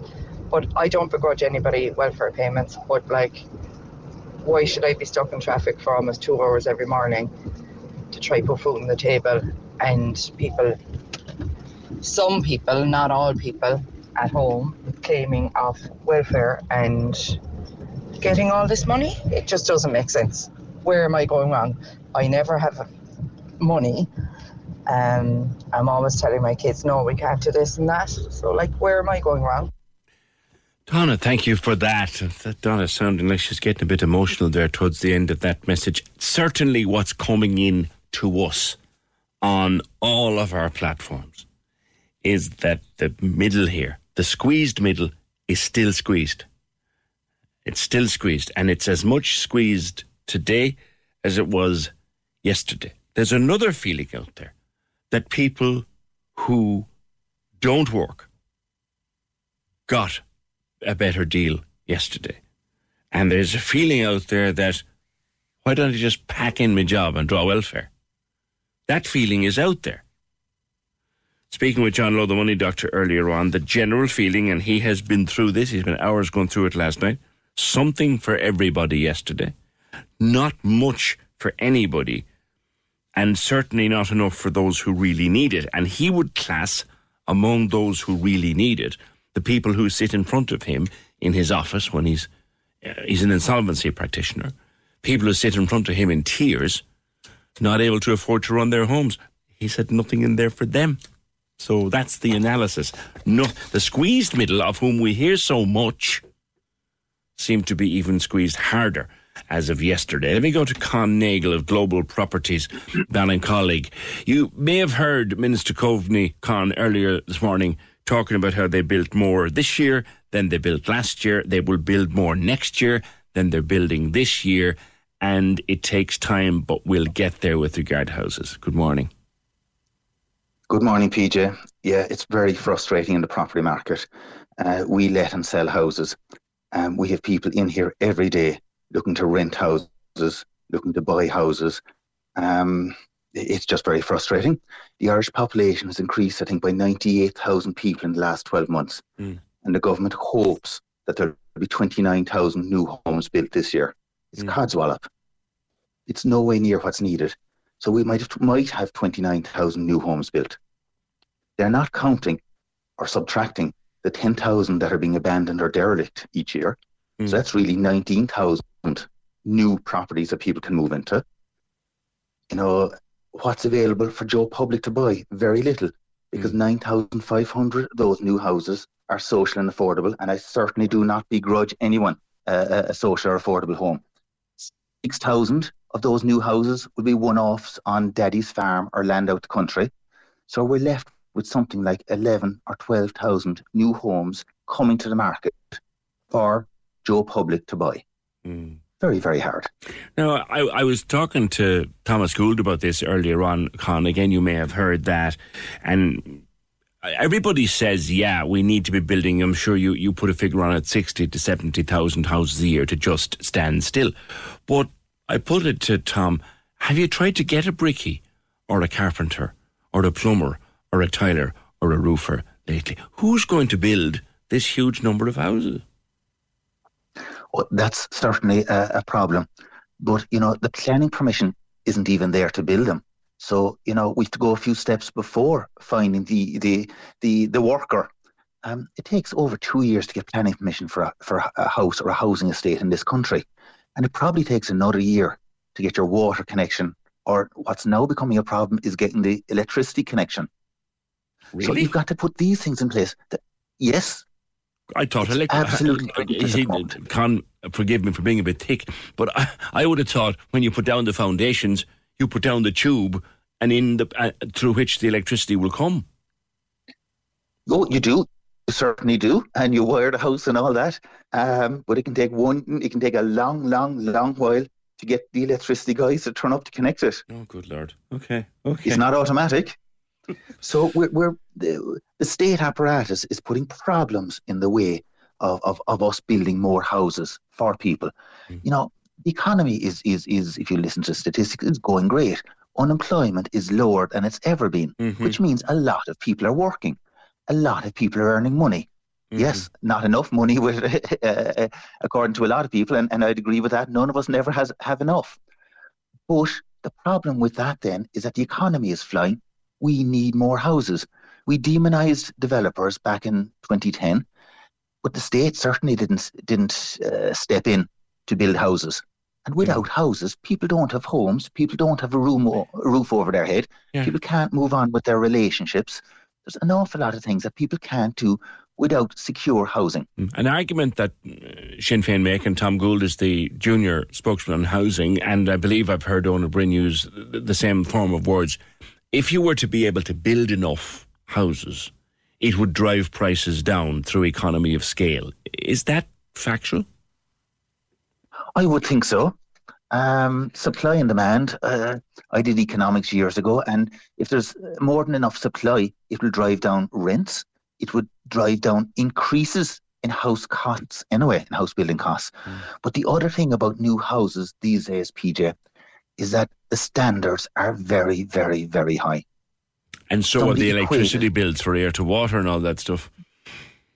They are. But, you know, we're building Rolls-Royce houses. Rolls-Royce. If it was a car, we'd call it a Rolls-Royce. Right. Absolutely everything, bells and whistles and everything. But, you know, most of us can only afford the Volvo or the Volkswagen. Or Ford Focus, So the standard of housing. Yeah. So the standard of housing that we're building. Are you saying, Con, this is a good, interesting point.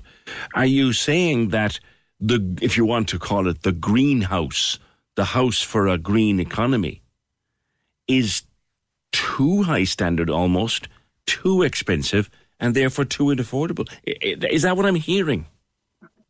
That's yes, some people are saying that, and there's a strong argument for that. Costs of the green and costs of regulation and the extra insulation, which is brilliant when you're in the house and when you can afford the house. Yeah.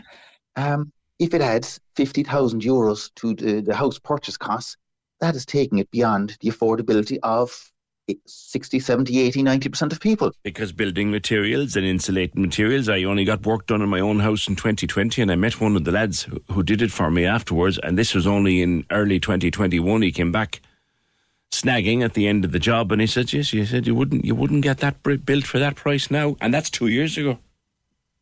Yeah. So maybe we have to look at house building standards and reduce them ever so slightly, and maybe we can add on that extra bit afterwards. Maybe we can improve it afterwards. But, you know, a 30-year-old buying their first house, like when they buy their first car, it's not a Rolls Royce. Yeah. So we have to look at housing standards just to make houses more affordable. I'm not saying build houses without roofs now or with single glazed windows, but there is a limit to how much we can up the spec of houses, and I think we've gone beyond it. Okay. One last question and you've agreed with a couple of points that Tom Gould made. I've been accused here of being very hard on Sinn Féin, but I'll deal with that myself after the news. One last comment that he made was there were staff building offices and there were workers building offices and workers building hotels, that you need them to build houses. Is he right there? No, I don't think so. Property is an unusual asset. It means different things to different people. Sometimes it's a home, sometimes it's investments, sometimes it's a place to work from or a shop. But, you know, we're in a lot of trouble in Cork if we didn't have enough shops, if we didn't have enough offices for people to work from, if we didn't have more hospitals. So all these assets need to be built. I see. So it's not really saying let's ban hotels. Then you've no tourist industry and you start getting unemployment very fast. You've got to build a bit of everything every year. Okay, we'll leave it there. Interesting conversation. Thank you for it. Con Nagle of Global Properties in Ballincollig. There's the point he makes. Maybe we're building to too high a standard and may have to pull it back a little bit to get more stuff built and get it built faster. Interesting question. More on this after the news. Join the conversation. This is the Opinion Line. With Hidden Hearing, focused solely on your hearing health for over 35 years. They're all ears. Visit hiddenhearing.ie. Cork's 96 FM. The lines are live. Hello. Join the conversation. Call 0818 96 96 96. Text or WhatsApp 083 396 96 96. Email opinion@96fm.ie. This is the Opinion Line with PJ Coogan. Cork's 96 FM. A lot of people asking that question. You know, you're talking about what we did and didn't get in the budget. How much of an increase did Tommy Gould and the rest of the TDs get? I will look it up. I saw a figure overnight, but I think they're paid under the national wage agreement, with the national public sector wage agreement. They get their pay according to the scales in that. I think they're getting about $1,000 or something. Something like that. $1,000 each. I'm not too sure now, to be quite honest with you. I'll check it. I'll have a look there during the ad break. So I know TDs are due a pay rise under the national agreement. I wonder how much they get. It's not so much the pay rise for the TDs and the ministers. And I've said this to their faces over the years, so I'm not speaking out of school. It's not so much the pay rises that bother me. It's not so much even the wages that bother me. It's the pensions. The pensions, they are just astronomical pensions. There'll be people now who'll step down from government at the next election. We've had a few of them so far. Brendan Howlin announced it the other day. Sean Sherlock also announced it locally here the other day. Richard Bruton won't be standing.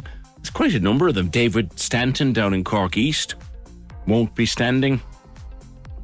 A TD's pension is a fine, healthy pension. Fine, healthy pension. But if you've served as a minister or a junior minister, the pensions are eye-watering. You see, you knocked me off my kilter there now with that one up, but that's my point. PJ, working on my life, struggling with everyday life. I'll get a €2 increase in the budget.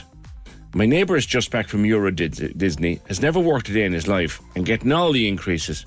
No wonder people get annoyed. Thanks, says Robbie. But yes, we get... if life is so rosy on welfare, try it. See how far you get. If you think a couple on a state pension are living the life of Riley, go talk to one. See what their pension buys them as opposed to what it bought you. Whataboutery is an ugly trait. Well, certainly I would hope not to be engaging at all in whataboutery, just merely raising the stuff that's coming in on all of our platforms this morning. And let's go to them. Richie's on the phone. Richie, social housing, good morning. By the way, was there anything in that budget for you yesterday? In the budget, €12. €12. Yeah, and for my wife as well, I think. Okay, are you working, or what's the story? I'm retired now. Okay, so you're on a pension. Yeah. You're on a pension, okay. Yeah, it's just, look, it doesn't mean much, but at the same time, there's something in it. Okay. And what about the energy credits? Will they help? The energy credits, so look, you're giving the background, the diesel anyway if you're driving, you know? Yeah. So it doesn't make much sense, really, does it? Okay. So, your thoughts on social housing? My thoughts on social, I think young couples are, saving to buy a house. It's out of their reach now at the moment. They should be entitled to apply for social housing. The means criteria should be changed. And when you apply for social housing, as used to be years ago, you get a number. And when you get that number, it could be 3,400, it could be any number, right? Okay. But you should be entitled to know where you are on the list as well. Mm-hmm. But that's not the way it's done nowadays. What happened in the 70s was you went to a TD and you told me you were all work again, a sob story. And it could be a Tommy Gould or Simon Coveney or whatever fellow was popular at the time. And he put your representation through the City Hall and you jumped in front of a load of people. And that's where all this debacle started. You jumped in front of a load of people, then you got your house. Which shouldn't be the way. The only way that you can jump the list should be is that if it's an emergency. Yeah. Yeah. I think it's, like, I have a daughter at home now. She's in her 30s. She's with this fella. They're engaged and they're saving for a house. And weeks ago, and it went up to 350. They cut out the bid at that. Now it seems to me like people like them can't afford that. Do you know what I mean? Yeah, and trying to save for a deposit on that is.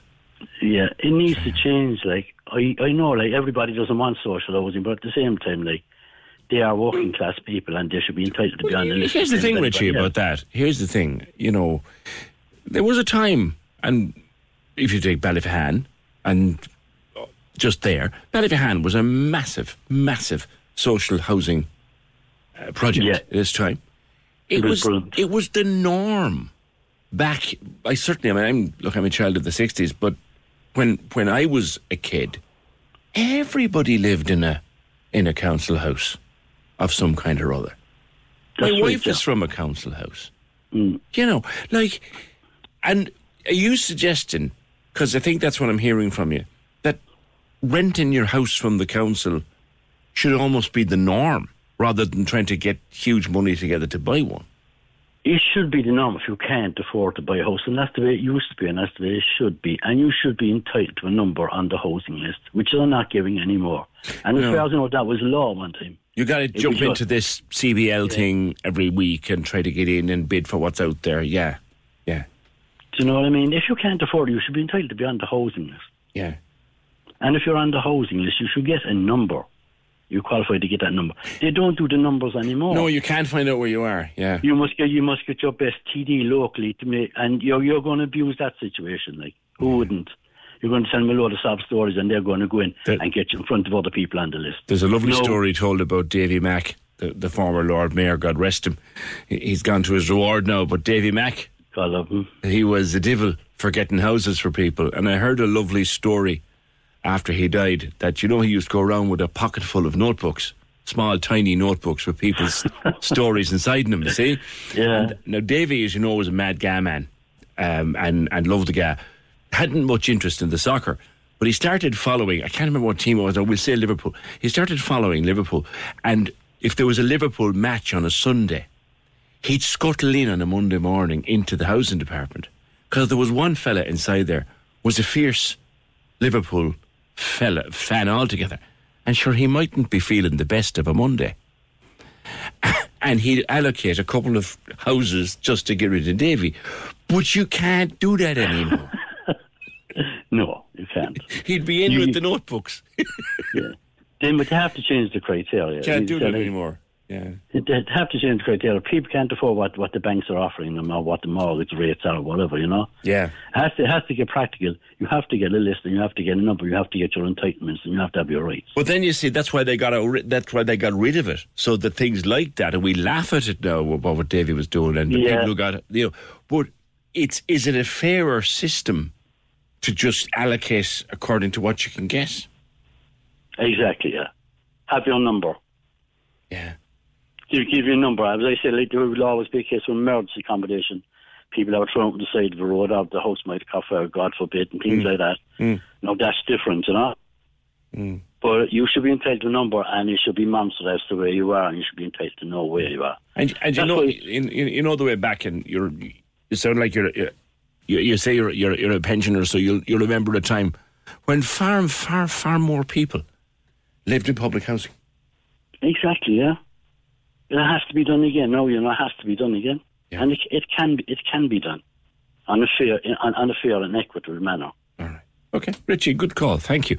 Yeah, I know that's not true anymore. I do know that's not true. I just thought it was a lovely story about Davy, and I'm sure they all did it. You know, the little fella going in on Monday morning, like, can I get a? You know, it was done that way, which was probably unfair. There's no jumping the list now with TDs. The TDs will send in a representation note, and it gets added to a file supporting the need for a person to get housing. But there's no jumping the queues anymore. No, there isn't. I know that. Louise is in Mallow. Hi, Louise. Oh, God, she was. We'll see if we can get her back. 0818 96 96 96. She's there. I'm actually back there on 2, lads. A couple more of your comments coming. Yeah, on the connection and, connecting your new build to your new electricity. because Con was on from Global Properties there before 11, and he was saying it takes forever to get them connected. It takes up to 10 days to get a new build connected to your supplier, according to this. On a point of clarity with regard to the fosters carers rise, I didn't realise the foster carers were getting a raise. It'll be welcome, but it's delayed to the end of 2024. Oh my God. Delayed to the end of 2024, says Peter. Bear says, I'm an old age pensioner in my 70s. I worked all my life. I think personally this government has done a good job. They walked straight into COVID, the IT crash and the war and the recession. As for the budget, it's only a few years ago when people dreaded the budget. Now they look forward to it. Never remember any other government paying out lump sums to help people. Parents no longer have to worry about the dreaded back-to-school expenses, for example. Come on, people. That's from Bear. Page, let's be honest with the listener. You'll always be trying to put down Sinn Féin.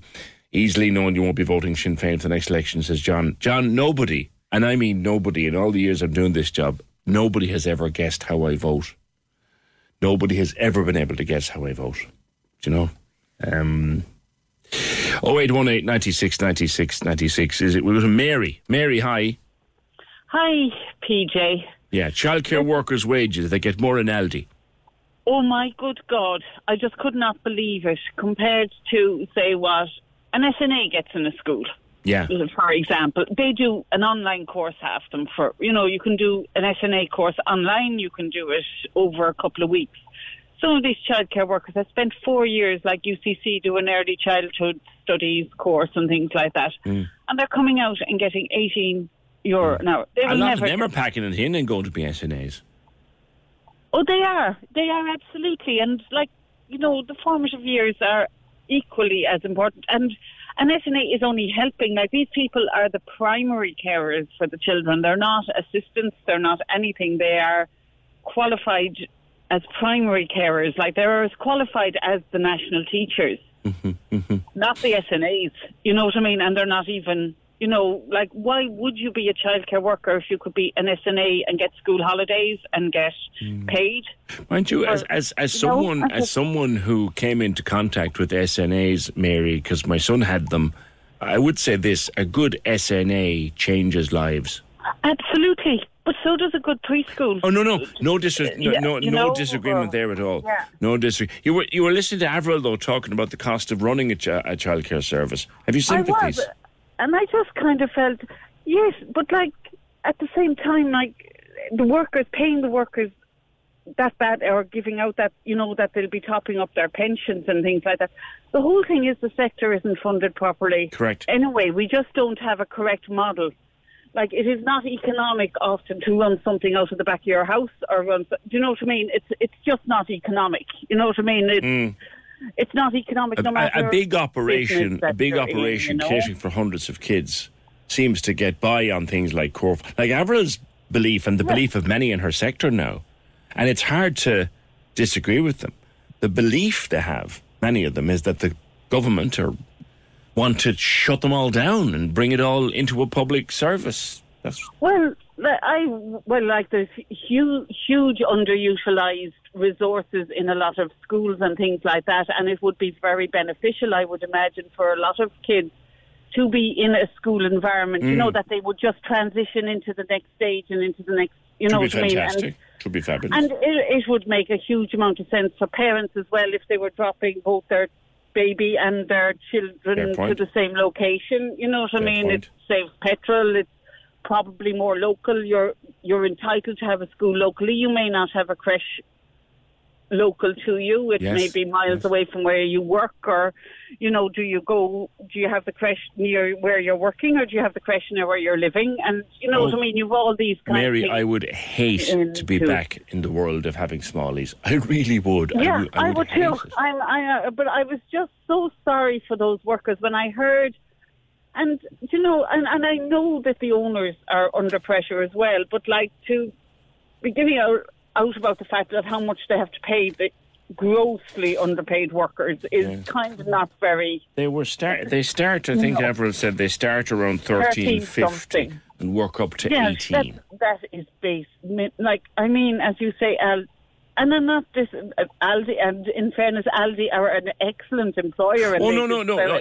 I use it as a comparison. You'd get more. Yeah. You'd get more as a senior staff member in Aldi. You'd get more. So much responsibility, and they invest so much in kids. Like you know what I mean. Having had a one of mine went to a crash, and my God, they were definitely. True. You know what I mean. The child, the patience they had with them eating, the patience. That you just don't have that even time yourself at home if there's another child pulling at your children doing homework and things like that. You know what I mean? They got regular nap times, they got good sleeping habits, they get good eating habits. You know what I mean? They get and socialisation as well, rather than... Actually, seeing as you're there, Mary, I was going to read this comment out in a minute, but I'll read it out now and let you have the first response to it, because I know other people will too. This came in on the phone. Why put them in creches if it's that expensive? Why don't the mothers and grandmothers looking after the children get more? This seems like a situation that will never be sorted because the childcare people are always going to be under pressure from whatever money the government gives them. There's a lot to be said for looking after your own children, cutting your cloth according to your measure for a few years and balancing your budgets yourself. I think my children were very lucky that I went out to work. That's an answer, Mary, and it's a valid one. I really do think they were I think they got the best of both worlds. I couldn't wait to see them. I loved coming home to them. I loved spending time with them. I treasured it. But at the same time, I had the skill set. You know what I mean? They benefited. Sorry, No, that's your belief, and a lot of people do believe. That kind of thing. And I'm not saying I absolutely do, but I'm a better mother because of all these people I became in contact. I had people, I brought my children in, or I had a childminder coming into my house. I sent my children out to a child, a relative who minded them for me. I've had friends with au pairs and all those different experiences. And, on play dates when they go into a house with one person had an au pair. All my children benefited from all that. Yeah, they make you a more rounded parent, if you want. That's what a lot of people who've gone back to work will say. Mary, thank you so much for that. 0818 96 96 96. They do say that parents who go out to work are more rounded parents. But that call, why don't people just cut their cloth according to their measure for a few years, mind their own children, balance their own budgets? It's a view. I'd be interested in your take on it. 0818 96 96 96. On travel, 2 travel notes here. Cars turned over on the dual carriageway just before the Cove turn-off. This is down East Cork. So the turn-off for Cove, heading eastwards, car turned over on the dual carriageway. And also on the Mallow Road southbound, just before Ratduff, by what's known as the Ivy Bridge, the road is badly flooded. Can we ask people to take care? 0818 96 96 96. Join the conversation. This is the Opinion Line. With Hidden Hearing, changing lives with the latest hearing health technology. They're all ears. Visit hiddenhearing.ie. Cork's 96 FM. Lorraine and Ross in the morning. Weekdays when you wake up. On Cork's 96 FM. This is my favourite headline, possibly of all time. Kylie Minogue has got a phobia of clothes hangers and is now selling her own branded clothes hangers. It's called Cremestrophobia. She's terrified of clothes hangers. Well, how you could be afraid of a coat hanger? I don't know. That is the most ridiculous of all phobias. And I'm afraid of butter. Too much internet for one day. Lorraine and Ross in the morning. With Noel DC Cars, the place to order your 2024 Skoda. Exclusively Skoda in the city. Open 24/7 at noeldc.com. Cork's 96 FM. We're going to park budget stuff for a little while. I've no doubt the reaction will continue over the days to come. But just a few more of your comments and a voice message or two before we stop it down for a while. Stop leaving people into the country. We can't build enough houses, but we're leaving 98,000 into the country this year. And I did see, there was in John Lowe's summary of the budget, 2.5 billion has been set aside for Ukraine's support of Ukrainian refugees for 2024. Some people were saying 4 billion. No, it's not 4 billion, but 2.5 billion. Housing is the people's problem. Double the money back to the landlords as opposed to the renters. Typical FG landlords, says John. Not too sure what you mean by that. The landlords are getting a tax break to keep them in the business, I think, is what's supposed to happen out of here. That's all the details are in John's document. Joe Sherlock was a great man in his time to get people a council house. There's never been anyone like him. They're not allowed to do it that way anymore. Remember Joe? God, Joe, yeah. Sean's father. Joe Sherlock was a mighty man to get a house for someone. But they're not allowed to do it that way anymore. PJ, the country is a joke. The people who choose not to work get everything. I don't work, but I didn't choose that. I know I'm lucky to have 3 beautiful, happy, healthy children and a roof over our heads. I actually can't afford to work, as it wouldn't pay me by the time I pay childcare for 3 kids. I had a brain hemorrhage when my first was a few months old.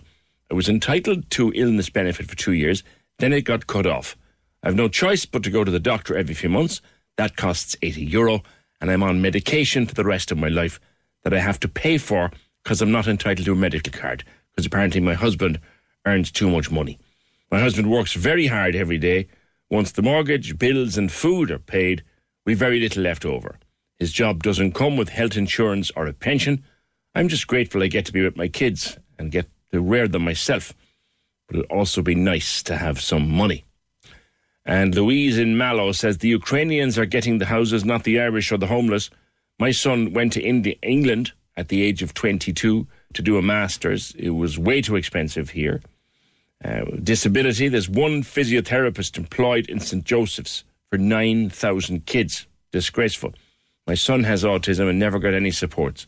I'm mad. My son's school has shared SNAs, when in actual fact he should have his own. Thanks. Yeah, that is something that really grinds my gears, is the whole shared SNA thing. I remember having this out with ministers years ago. Shared SNAs. You've got one child on the first floor and you've got another child on the third floor, and sure, if they both need you at the one time, who's supposed to look after them? That's very, very true. We've got a couple of voice notes coming in. Lads, let me do the song first, and I'll do the voice notes then so that I can load them up in the system. Just stuff coming in. Mohammed, there are positive things about the budget. PAYE workers get a break. They introduce some breaks for helping to buy homes. I think people need to calm down a little bit. Well, we've tried to keep it calm this morning. We've crunched the numbers as best we can. There seems to be clearly something in this for everybody, but not enough for anyone. Or sorry, not much for anyone, and not enough for those who really need it. People have been asking me how I did. I'll get a few quid out of it, a few pound out of it. Not a lot, to be honest with you. Not a lot. By the time the tax eats it all up again, not a lot. So will the missus get a couple of quid, but not a lot. Can you ask Simon Coveney, this was a while ago, about pay parity for Section 39 disability service workers ahead of their planned industrial action? It'll affect so many families of people with disabilities. They took cuts in line with HSE workers during the crash, but not restored. Still on 2008 salaries, says Michael. Yeah, that's coming up, that strike, and it's that could turn very nasty, because you've two grades of people, two people the same grade doing the same job but not getting the same wages. Bill, I'm a pensioner. My petrol's gone up. I don't smoke, but many people like me do. My pension doesn't go up till January. The TDs have already had their pay increase. Why do pension increases always happen in January? When this lot came to power, it was $1.45 for petrol. Coal was €21. Now it's 32. I'm on a CE scheme, €12 a week rise. Swallowed up by inflation, with room for more. While my headline income might have physically increased, what it buys me has shrunk. Not keeping core rates in line with inflation means that next year the gap between the haves and have-nots will grow even wider. That's an inarguable fact. a mathematical fact. Thank you. Eric says, it's a simple yes or no question. Would I be better off on the dole? I know the answer, and it's yes, you are. If Minister Coveney doesn't answer that, then it's all smoke and mirrors. Before we move on, a couple of more of your voice notes and comments. Paul wants to say something about the childcare discussion. And do you remember Avril was on about how she and others in the private childcare sector believe the government has an agenda to shut them down and make it all a public sector operation. That's her view. Many people share it. Paul doesn't. PJ, there's no way creches are going to be taken in under the government status like schools, because then they wouldn't put up with people waiting outside their doors at 7 o'clock to drop off their kids, having to be phoned at 6:15 at night to pick up their kids, bringing their kids in with temperatures, knowing that they're sick, have COVID, everything else, scarlet fever, the works. Teachers won't put up with bloody students. Never mind having to put up with all that childcare assistants do every day. Strong views from Paul, and I think he's somewhat on the side of the childcare assistants. Thank you, sir. 0818 96 96 96. There's an accident that Andrew wants to let us know about. Good morning, PJ. Andrew here. Listen, anyone travelling from Little Island towards Carratool, be very careful there. There's a huge puddle in the Foss lane just before the Carratool off-ramp, and there is a car lying on its roof. So, yeah, be careful there. Thank you, Andrew. And indeed, we have 3 fire appliances in attendance now near Little Island before the turn off to Cove. They are bad out there. Roads are bad this morning. Weather is bad, so roads are bad.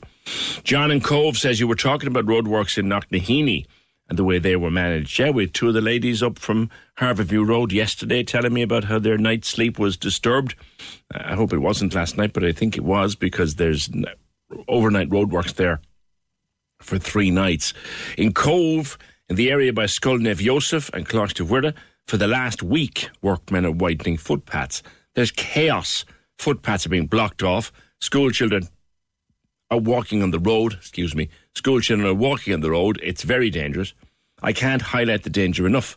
The question is, why was this done at this time of year? Why wasn't it done during the school holidays? It's a ridiculous way of doing things. John, listen, I very rarely roll out the standing ovation, but that's the comment of the day. It really is. Yes. Why are these things not done during the school holidays when the roads would be much safer around the schools? Good point. Whatever about someone being on sickness or disability, we all know that anyone who's on the dole doesn't want to work. Instead of giving them handouts, why not strike them off? It's a view. I know they do this in Spain, where if you're on the dole after losing your job, you get a certain amount for this year, a certain amount for next year, and then it starts to taper off, and they expect you to get a job after a period of time. Remember, someone came up with that idea of doing that here a couple of years ago, and they were nearly made to walk the plank. But there, 0818 96 96 96. Join the conversation. This is the Opinion Line. With Hidden Hearing, focused solely on your hearing health for over 35 years. They're all ears. Visit hiddenhearing.ie. Cork's 96 FM. Now, I have no doubt that the budget will be the gift that keeps on giving for a day or two, and there will be more to talk about. And I promise any comments that I didn't get to today, I will come back to. Because there's pages and pages and pages and reams of them there. And thank you for them all. It's been a very, very busy morning. We'll just stop it down before we finish the programme and come back to the budget when it's time to come back to it. But yesterday I had a good chat, a good laugh actually, with Kate. Kate and her husband, is it Kevin, gave themselves a little retirement present. They headed off in a camper van for 4 months, and they did France and Spain and Italy. And they loved every minute of it. And Kate was saying it's a growing thing, and there's a lot of other people would love that idea. I think I'd quite like it myself. Get into a camper van and just drive and pull up and sleep and make your own way around the continent for 3 or 4 months. Dermot, you lived in Spain for a few years. What is sleep bombing? Good morning. No, it's hi, how's it going? No, I lived and worked both in France and Spain and also Luxembourg, and for all sorts of reasons I was involved in the campsite, either staying there or working there, and also hotels, bars, restaurants, all that type of stuff. And can you get a bit closer to that mouthpiece? You're a bit off. You're kind of a slightly crunchy line. Try that there now. Hello. Hi. That might be a bit better. Drive on. Oh, yeah. No, I was working, and with that kind of work, you encounter all sorts of things, like people who get robbed for various different ways. And one of the methods that's used a lot with camping cars parked, say, by beaches or car parks or things like that, they'll become an automatically target either to be robbed. And if they're sleeping in the van, sometimes they'll pump this gas into the van and knock you out with this gas. Now, it's called sleep bombing, is how they refer to it as. And there's different ways of doing it. Normally, if there's a window open, pop some chemical bomb inside, and it'll knock you out with this vapor, whatever it is, or through the ventilators. Or if you're asleep, you'll sleep deeper. Oh, that's basically how it works. And then they just prise open the door and get in. So I would chloroform or something, is it?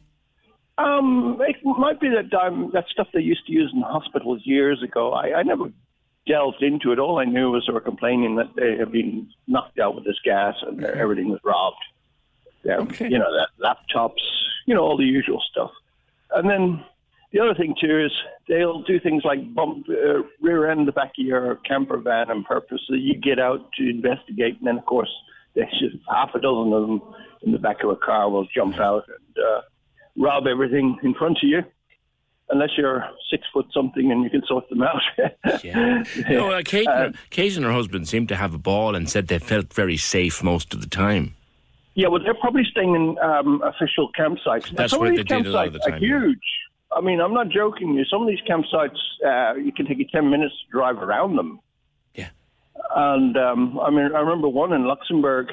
They told me some Dutch guy drove up and he said, "Is there any space?" And the guy said, "No." And then he said, "Can I drive through and turn around?" They said, "Yeah." And as he's come back out, he said to the guy running the campsite, "I saw spaces there. Are you sure there's nothing there?" Yeah. And the guy used to be a French... army guy, and he's just crazy, and he took out the shotgun and blew him away. Okay. Yeah. So, it can happen anywhere. Jeez, we don't want that happening. Crime in Europe, I can tell you, is off the charts. Yeah. Driving a camper van and sleep by a beach, I wouldn't be doing it. I would only go to the best approved official campsites. Okay. Official ones. Okay. And because there is these unofficial ones, and so be careful if you are going to be camper vanning abroad like Kate and her husband did. Just be careful where you park up. Thanks, Dermot. Sleep bombing, never heard of it, and certainly what happened in Luxembourg. Thanks, Dermot, though. Good call. 0818 96 96 96. Now, Carol, I'm not too sure we'll get any response to your particular query today, but it's one we might come back to, or one that others might be able to share. Carol, your son was refused the opportunity to do his driving test for the strangest of reasons. Good morning. Good morning, PJ. So I had an 18-year-old went up to the test centre in his school uniform. He went in and did the theory questions inside in the room, went out and did the under the hood, testing, showing him where the water is and the tyres, the lights, all of that was done. And then when the tester opened the car door, he said the car was dirty, full of dog hair, and he couldn't get into the car. So my young fella came in visibly upset. I said, "What happened?" He said he won't take me out because of dog hair. Mm-hmm. I went out, I removed the 3 or 4 dog hairs that were on the seat. I went back in and I asked him, "Can you please take him out?" I removed the hair, and he said the car was too dirty. So the young fellow was half an hour away from his independence. And the reason was that he said the interior of the car was too dirty and unsafe to conduct the test, so he now has to reapply and pay the fee. So he goes back on the waiting list for another 8 weeks, pays another €80 to get back out to do his test. Now, you sent us pictures, Carol. Yeah. And if there was a lot of dog hair, you certainly made a great job of removing it, because I don't see any. No. And I had friends over that night, and I said, go out and look at my car. And both of them asked me, had I cleaned the car since I came home? Do you have a dog? I have a Jack Russell. And they're not known for their shedding? No, now he does shed a little bit, and if anyone has a Jack Russell in the car, the hairs are actually hard to get off the carpet in the car. Yeah. But that's down the side, it's in the back, it's not everywhere in the car. I know what you mean. So this was your second experience with this particular tester as well, was it? Yes. Now, to be fair, the young fella said he deserved to pass, to fail the first time. But he was way more prepared. We were out of school the day before. He skipped study to prepare, and he was ready for the test. Mm-hmm. Something else as well, the tester, what was it about the insurance disc?